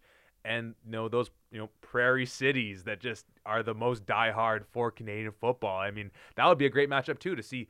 Then I'm sure there'd be a good cohort of Saskatchewan fans that would travel to Quebec City if that was the Vanier Cup this year. We'll see. Sure, and I'm sure the Rouge et Or fans hope that it's Western so that they can get their sweet revenge. No doubt. But that's I guess we'll call it a wrap for our previews for the games. As you would hope beyond hope, with there only being 2 games left across the board in U Sports, as scheduled right now, the first of the 2 games, St. FX Laval, is scheduled for a 12:30 Eastern start time. Saskatchewan at Western scheduled for a 4:00 start. Finally, we've done it. We've cracked the code. You can sit back, relax. I think these will be nationally televised games. I think this is where they finally start caring about their local amateur sports, at least in football. And it'll be great. Great weekend of sports, and it'll set up the Vanier, and I can't wait for that. I'm sure all you out there will be nipping at the butt to see who it will be to face off, whether it'll be the rematch, whether it'll be a new contender. We'll just have to wait and see. But with that in mind, let's move on. So a quick run through of the major award winners and all-stars out of the OUA this year. We did a preview on a previous episode of sort of who we thought was in contention. We had some there were some obvious selections, and then there were some less obvious ones that we'll comment on.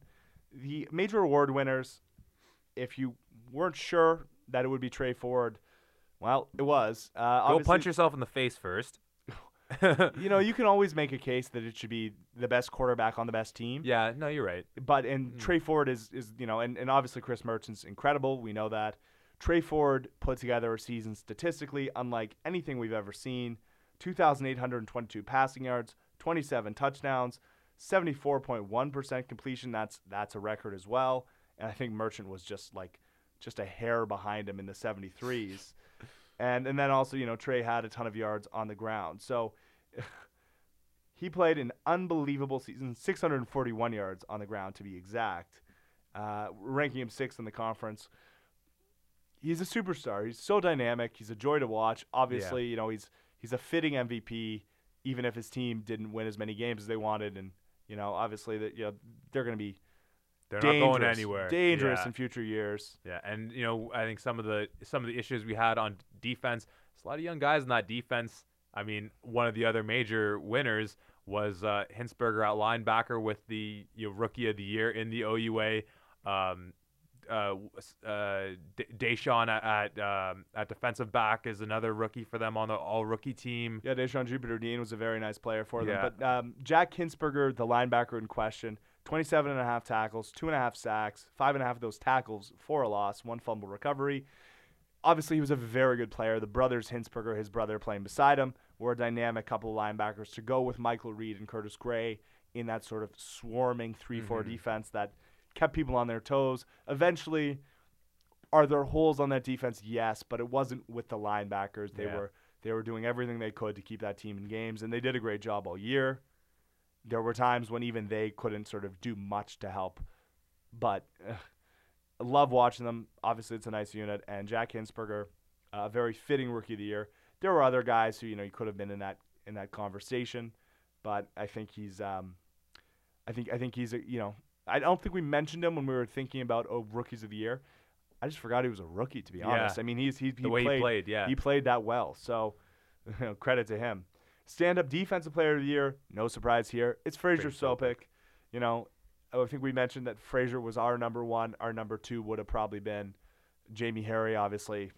He's the best defensive back in the conference. They don't have an award for defensive backs specifically, so he takes, I guess, second place in voting on the year. Fraser Sopik, his stat line probably doesn't blow you away. 38 tackles on the year. He had 2.5 for a loss, an interception. Really, his stats don't tell any part of the story. This seems to be a little bit more of that best player on the best defense type situation. But he was also the best defensive player, period. It just doesn't show in the stats. Right. He was the best player on the best defense, yes. But also, he is the focal point, the game plan. You have to know where he is at all times, and even when you do, he's still going to mess you up. Yeah. It's just one of those players. Like, if you watch him, if you break down the film, you will see what the coaches saw. It's, again, even if the stats don't tell you it's the case, trust me, he's incredible. So, very fitting in my opinion. The lineman of the year, Kenny Onyeka, no surprise. Yeah. Even missing games, he finished with the lead in tackles. Sacks. Yeah. Excuse me, sacks. Tackles of the quarterback. Was it 7.5 or? I believe it was. Yeah, somewhere in that ballpark. Yeah, and Carleton obviously led the league in sacks with 24 on the year. Kenny Onyeka, and what can you say about him? He's a fifth-year defensive lineman. He also had 10.5 tackles for a loss. He's just one of those players, like 7+ sacks, 10+ tackles for a loss. Always a part of the game plan on a very dangerous defensive line and diverting attention away from everybody else. So, again, the guy you're game planning for. Yeah. Superstar. Nobody else really, I think, would have been in conversation for this award. If you were to give it to an offensive lineman, there were some offensive linemen who played great years, but I think this is a pretty clear-cut pick. The Tuffy Knight Award for Coach of the Year, you can guess who? Greg Marshall. Very fitting.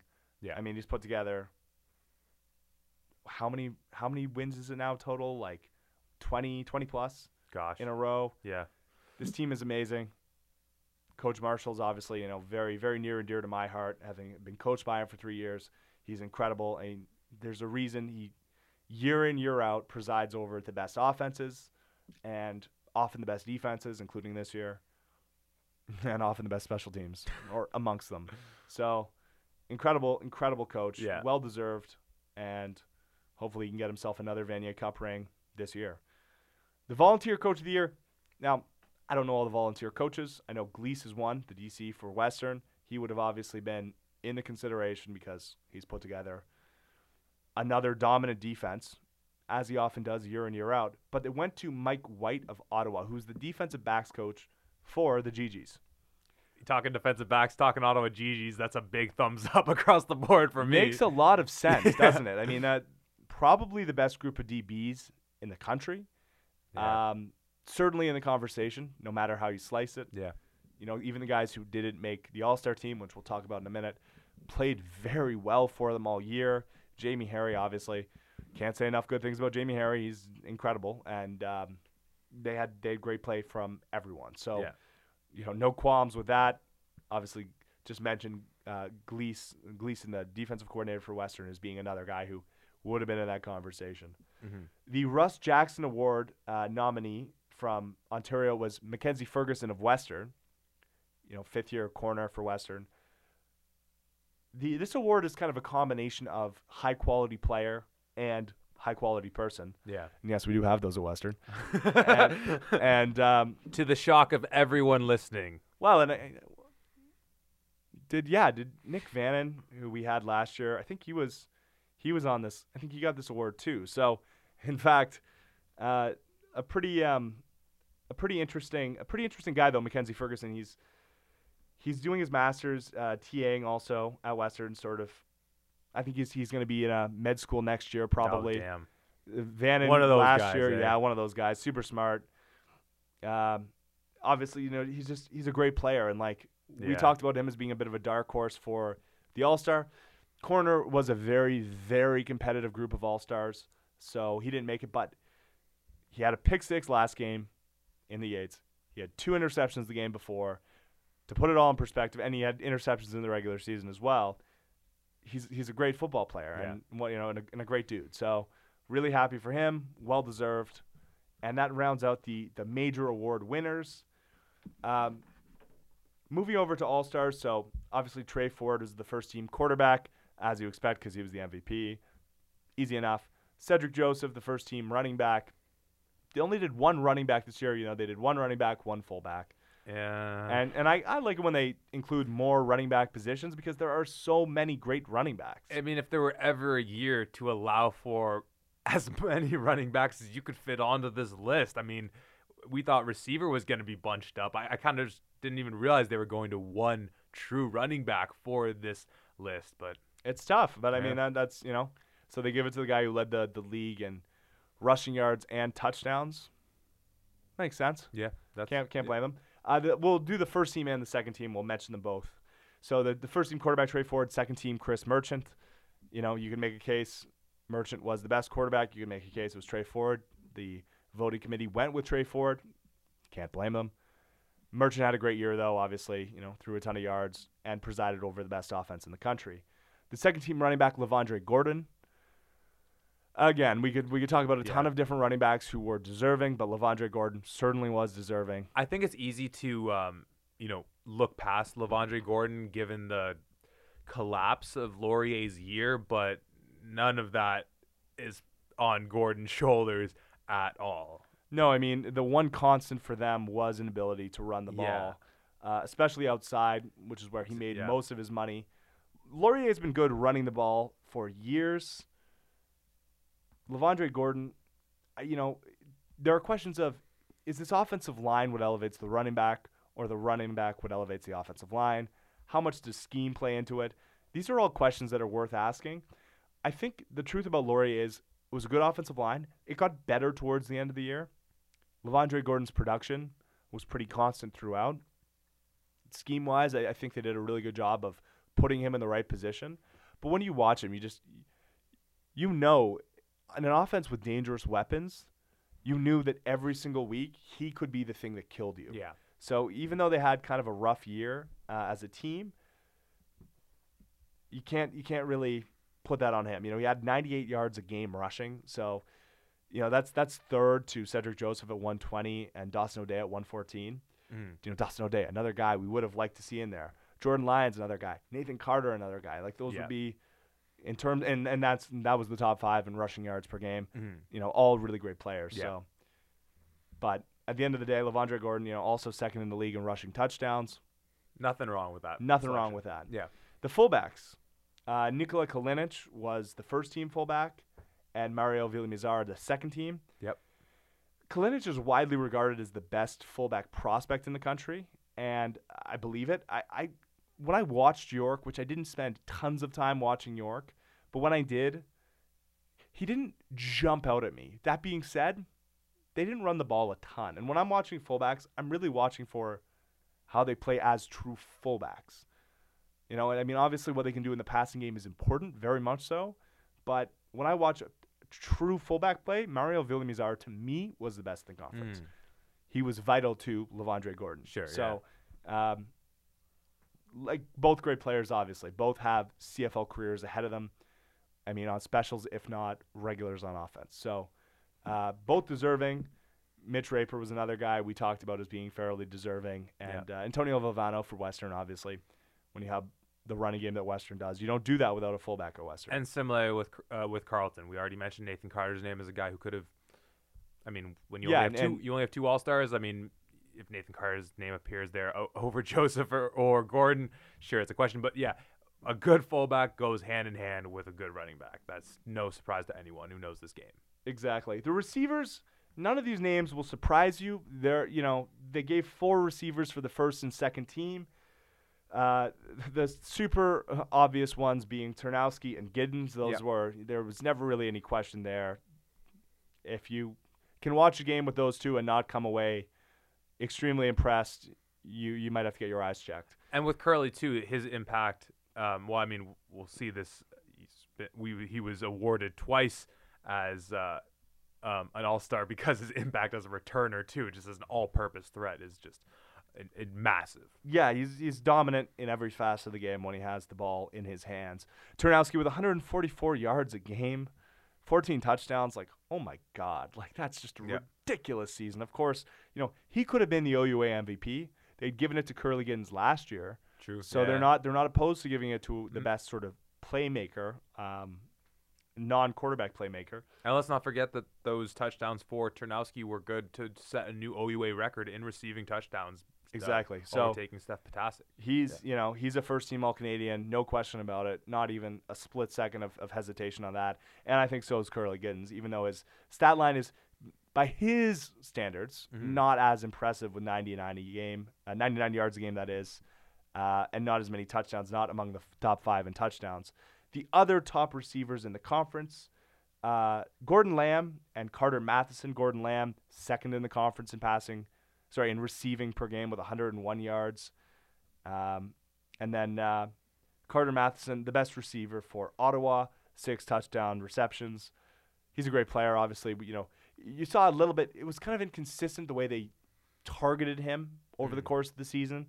But he was consistently their best receiver. Everyone knows that. Yeah. Very polished, very fun to watch. Big body guy. You see a lot of times them going just Bittner. I don't know where we're going to land on that at the end of the season. It's Bittner. All right. I've heard it said Bittner. Yeah, but you know, plenty of times Bittner just tossing it up to him, Matheson just mossing on plenty of guys across the league. Yeah, no, he's fantastic. And that rounds out the first team receivers. The second team, Harry McMaster, Colton Hunchak, Mateo Del Bracco, and Brenton Hall of Western, York, Queens, and Laurier, respectively.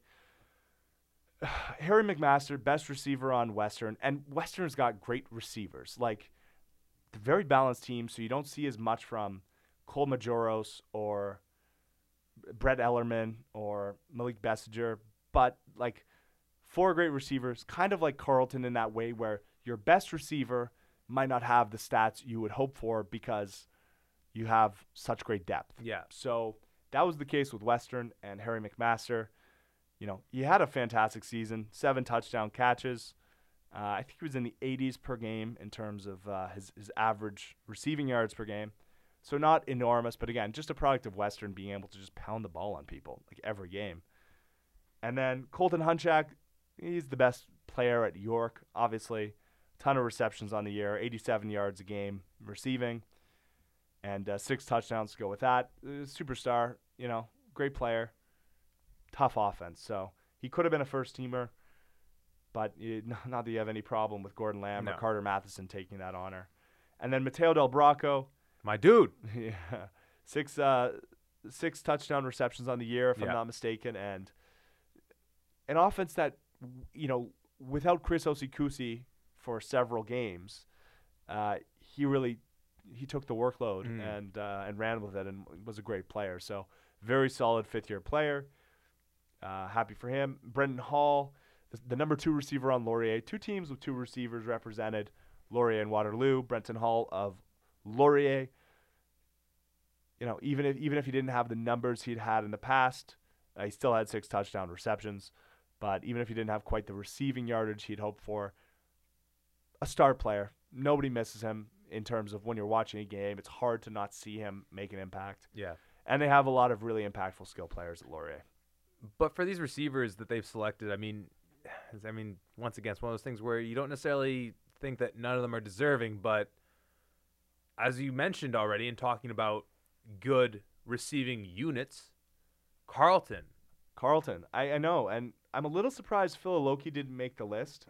Phil Aloki and Tommy Neal, they're two guys who, when you watch them play, I don't see a lot of separation between them and the rest of these receivers. I mean, I guess I agree that they're not the top 8, but they're 9 and 10, and it's close. So you could make a case for them. You could make a very strong case though for the guys on that list, obviously. Yeah.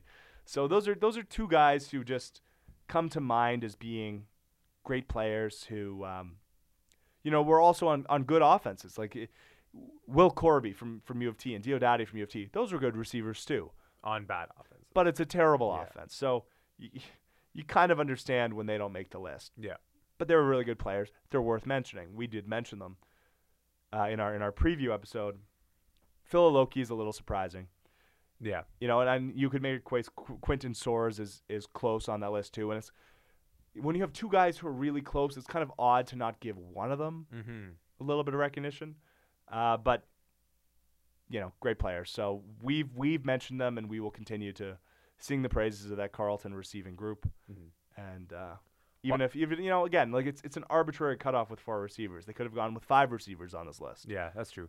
I mean, I guess Carlton will get there soon enough, but Carlton got their fair share of representation on the defensive side of the ball, without a doubt. They sure did, and well deservedly. Of course, yes. At center, your boy Colin Jerome. Love you, Colin. So happy for you, man. Yeah, so happy. Balled out. I mean, it was a really good center. Kind of made that offensive line tick. Really good offensive line, left to right, and him and Starkzala are represented. Woodmansey could have been, and I'm sure McFalls will be in future years. And not to leave Petrie out of the discussion because he was a good player too. Yeah, you'll generally there's a good chance you'll probably see Petrie sliding over to center next year with Jerome graduating too, which will create for an interesting dynamic with that team. Yeah, that will be interesting. And Starkzala probably gone. Yeah. And McFalls still there, and Woodmansey still there. So a really solid unit will be intact still next year. And I mean, can't have no argument against Jerome as the first-team center or the second-team center, Kyle Beaumier, a kid who I coached in London Junior Mustangs a while back. Another offensive line that you got to give offensive lines credit when their offenses put up a bajillion yards of offense, and Waterloo did. And Kyle Beaumier, he played a great year and was, again, just a lot like Jerome. That offensive line ticked because of him, right? Yeah. Centers have to make all the calls, so when you see in the second half of this year the Waterloo offense in the run game really get going, you know why. It's a great unit that is playing together as a unit very well. Yeah, I mean, if you only watch the second half of this OUA season, Dion Pellerin's another name of a running back that you'd be surprised you didn't see on this list because he started to really put up numbers. Yeah, it was a tough first half. Yeah, and obviously they're a pass happy team because they have such a talented quarterback. Yeah. But yeah, Dion towards the second half really put together a great season, and you would expect him to carry that forward into next year and become sort of one of the running backs who we have to talk about. Yeah. In the OUA All-Star conversation. Not quite there this year, just based on a slow first half. Sure, yeah. But you're right, the second half was brilliant. So moving on to tackles, the two first-teamers were Jesse Gibbon from Waterloo and Dylan Giffen from Western. Gibbon, no doubt. Gibbon was a no-doubter. Yeah. Giffen was very much in the conversation. The second teamers being Eric Starkzala and Zachary Pelejos. I'm a little surprised with Pelejos. I'm a little surprised. I mean, Starkzala and Giffen are both great players. Take your pick as to who you like more. We noted Starkzala may have been injured for part of this year and playing just a little bit gingerly. Great player. I expect him to have a nice CFL career. Giffen's kind of in the same category. He's improved a lot over the last couple years. Massive guy, 6'8". I also coached him. Not taking credit. He's 6'8", 340 or whatever he is on his own. You can't coach that. You cannot coach that. And his technique's been improving. His knowledge of the game's been improving. He is a road grader and pretty solid in pass pro. I mean, like, For a guy that big, you might think, oh, he'll be slow off the line. Well, he does a good job of keeping length. He's got incredibly strong hands. So once he gets his hands on you, rep is over. And those two, and then so Giffen, Starczala, and Pallejos. Pallejos a little bit surprising. Rookie offensive tackle. We've noted how good he has been for a rookie. Stand by it. He's been a great rookie. But I would have liked to have seen McGreer here. Yeah, anyways. Nolan McGreer of Carleton was a first-teamer last year. I think we'd mentioned that there were other offensive tackles we preferred over him, like Jesse Gibbon. Giffen and Starczala, I think also.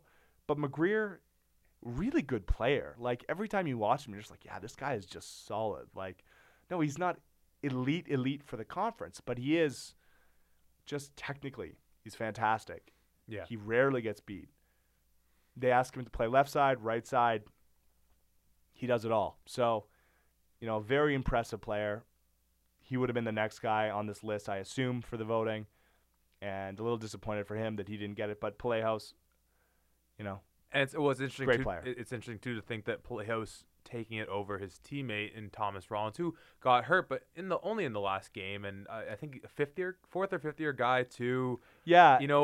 That's another one. I agree. I would have thought Rollins might have made second team. Because it was the last game, I think, he was injured in, too. So he had plenty of tape. Yeah, but Pallejos is such a tantalizing prospect, right? Like, you watch him play technique-wise.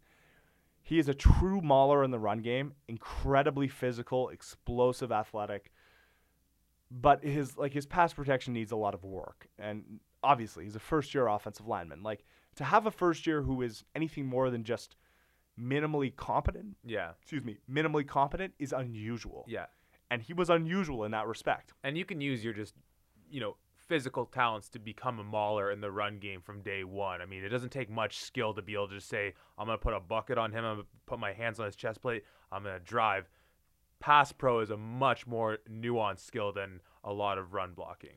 Absolutely. And particularly at tackle, when a lot of times you are just one-on-one with that D end. Yes, absolutely. And he will be there. He's absolutely going to get there, and I expect him to be a superstar, next year and the year after and the year after that, and then eventually he looks absolutely like a CFLer to me, like a high pick. And Zach Fry is the other rookie offensive tackle who, could have been in this discussion. Not as explosive, but like very agile, very quick, and a very nice player. Like, you're splitting hairs between those two. So that's how the tackles shook out. The guards, Dave Brown and Ben Koswara were the guards, Western and Waterloo. So Western and Waterloo dominating the first team tackles and guards. Dave Brown, obviously an All-Canadian tackle, moved to guard, so playing there on the right side predominantly this year, allowing Western to have Fry on the field and Giffen at left tackle instead of right. Dave's a fantastic player, so the fact that he can do this in multiple positions, I mean, that tells you what kind of player he is. Yeah. He's really good, and nobody, even though he only had a few games to film at guard, no one was missing his contribution. And then Ben Koswara, another fantastic player, fifth-year guy, came back from camp with the Bombers and was a huge part of that offense, obviously. The second-team guards, Greg Bouchard from Western, the left guard, star, great player, and Drew Desjardins. Drew Desjardins was amazing at Windsor. Now, these guys were all amazing. Drew Desjardins, man, he is good. And that offense was, not bad, but when he got back, you could see the way it picked up. His missing games may have hurt him. Well, it was what surprised us from the jump with Windsor was how effective they were passing the ball, and that was without Desjardins in the lineup. And an improved running attack we saw towards the end of the season, similarly with Waterloo. Not to say not that Windsor was on their level of how their running game improved, but it's hard to deny that Desjardins in the lineup aided that running game tremendously. It was night and day with him in and with him out. Same running backs all year long. Double D, though. Agreed. And if you talk to offensive linemen, other offensive linemen in the conference, they'll tell you, like, when they watch Desjardins on film, like, wow, like the way he moves, the way he strikes, everything about his game is fun to watch. So another CFLer, like, there are a lot of CFLers on this list. And, not saying any of the other guards are less deserving than Desjardins, just someone on a bad offense. When someone on a bad offense makes All-Star, that's when you know, like, that person has made a big impact. Yeah. Because otherwise, I mean, what other bad offenses have been represented so far? York with Kalinic and Hunchak. But that's it. I mean, of all the guys we've listed so far, really. So, pretty impressive stuff. Oh, yeah. And then on the defensive side of the ball, first-team defensive tackles, maybe just a little bit surprising. Not that the players who were selected aren't good, they're great, Trayvon James and Tevin Bowen. But I guess just because there's so little clearance between these top 4 defensive tackles, the second teamers being Cam Lawson and Mitchell Stadnik, that, sort of, I guess it's a bit of a preference in flavor. Yeah, I think Bowen. I think Bowen was locked in there pretty good on the first team. Yeah, I mean he was a superstar for sure. Yeah.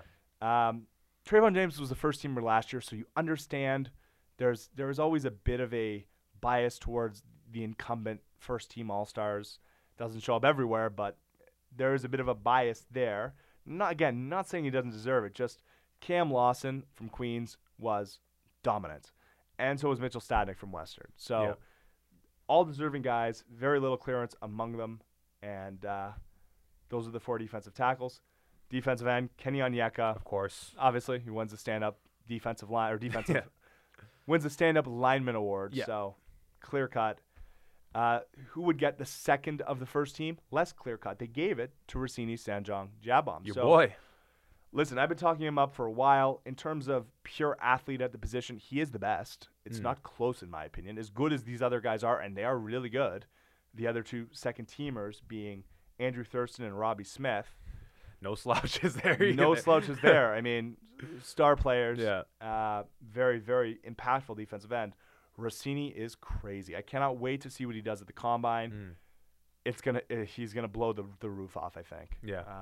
And his impact was enormous. I mean, he single-handedly-ish, won them the Waterloo game. He was dominant, tackles for a loss everywhere, running stuff down from the backside that nobody else could do in this league, and has really, become a polished pass rusher. And I wasn't sure he was going to get there because you could tell he was very raw. He's getting there, and it's dangerous. The next 2, Andrew Thurston, Robbie Smith, obviously, Thurston second in the league in sacks, has become a very polished pass rusher, the linebacker convert at Western. So good. I mean, just so nice to watch, right? He has all the tools in terms of his pass rush. It's varied, it's dangerous, and big and physical. Great player. I mean, this is the second sort of linebacker converted to defensive end Western has had as an all-star in the last couple years, the other being my friend John Bewald. And similar guy. I mean, I could very well see Thurston in the CFL on, running down on specials next year because smart, physical, and good player. Robbie Smith, maybe more hype than production this year. Clear-cut, legit CFL prospect. Yeah. He's got the tools. I don't know why he didn't have more sacks this year. Laurier, as a team, didn't have their best year, but very good player. If anyone's sleeping on Robbie Smith, his career highlight tape started floating around across social media. Shouldn't be hard to find. Get your hands on it, watch it. It is something spectacular. He's got the tools to be a starting CFL defensive end. He's a lot like Kwaku Boateng. Kwaku might have been just a little bit more better as a pure defensive lineman. Robbie's more of a pure pass rusher, but very similar guys. Obviously, Kwaku is the most outstanding Canadian for the Edmonton Eskimos. So, and was a 5th-round pick because he didn't run a great 40. So, hopefully people will learn to discount raw numbers a little bit when they're underwhelming and you have unbelievable tape. Robbie, I don't expect to have underwhelming numbers at all. I think he'll run a great 40. That's neither here nor there, though. Great player, worth watching, and well-deserving. Malcolm Campbell didn't make this list, but another guy who kind of falls into a similar category of him and Sanjong Jabom.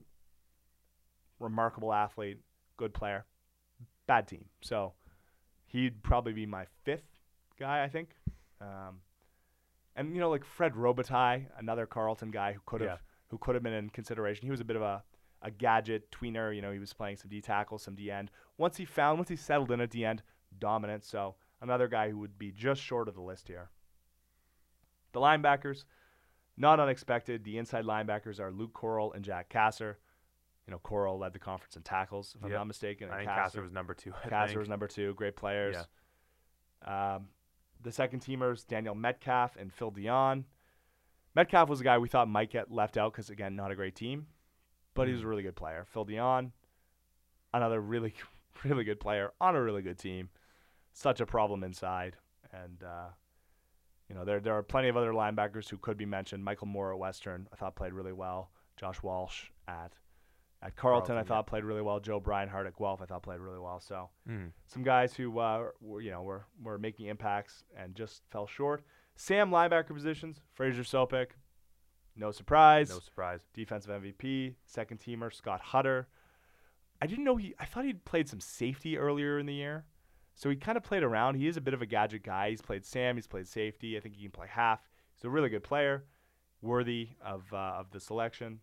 Trevor Hoyt was another great Sam backer. Trevor Hoyt was fantastic. Yeah. He didn't play every game, though, I don't think. Yeah, I think you're right. And that's just one of those differentiating factors. Thomas Carrier at Ottawa, I thought was really good, too.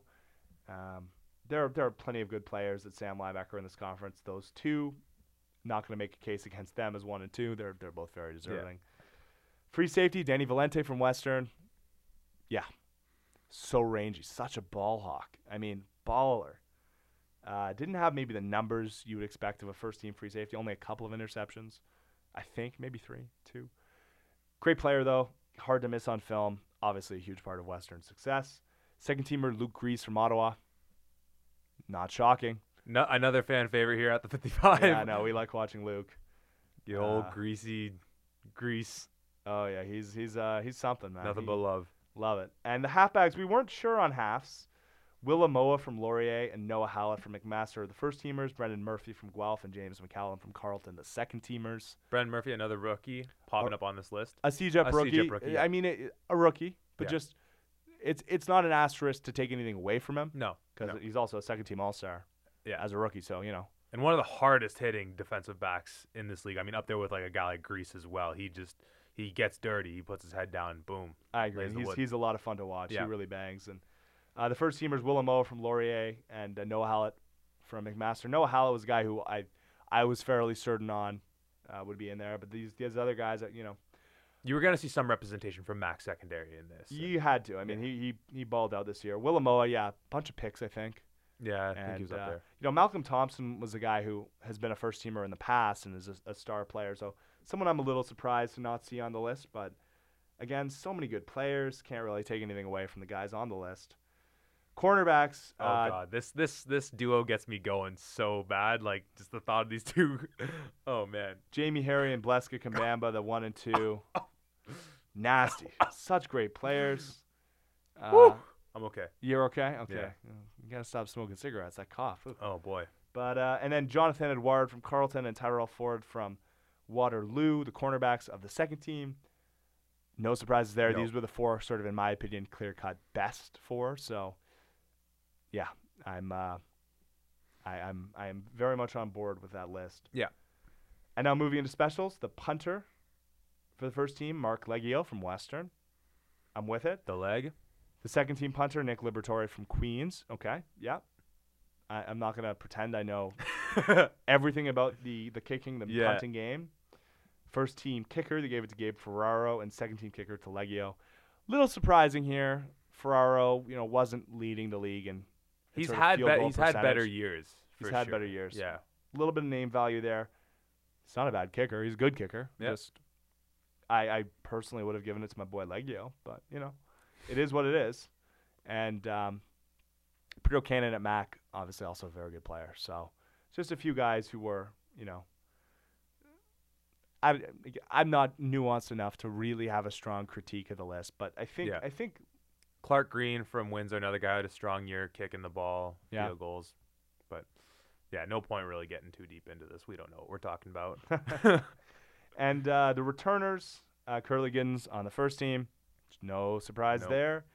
Keandre Smith from Guelph on the second team, a rookie. True rookie there. True rookie. Very impressive. Yeah. The rush covers. The first team was Nikola Kalinic from York. Yeah. And the second team, A.J. Allen from Guelph. Very nice. Very nice. Very solid list. And like I said, you can make debates at certain positions, whether a guy should have been the first or second team, whether a guy who wasn't on the list should have made it on or not. Either way, this is a fantastic list of young men, incredible athletes, the future of this league, the future of the CFL, and just overall, if you love Canadian football at any level, these guys are these are a list. This is an incredible list of names to just remember and keep your eye on, and just they are what have made this year covering this league such a pleasure and so much fun. I assume I speak for both of us. These guys are just, and of course all their teammates, their coach has been such a pleasure doing what we've been doing this year. But the road doesn't stop here yet, because the Vanier Cup's not over, hasn't arrived yet. So we got our national semifinals, set to go for this weekend. We got Laval, we got Saint FX, then we got Sask, we got Western. Who's it gonna be in the Vanier? Will it be a rematch from last year? Will it be new contenders? I don't know. Any last words, Eddie? Nope. You'll find us here talking about it next week at the 55.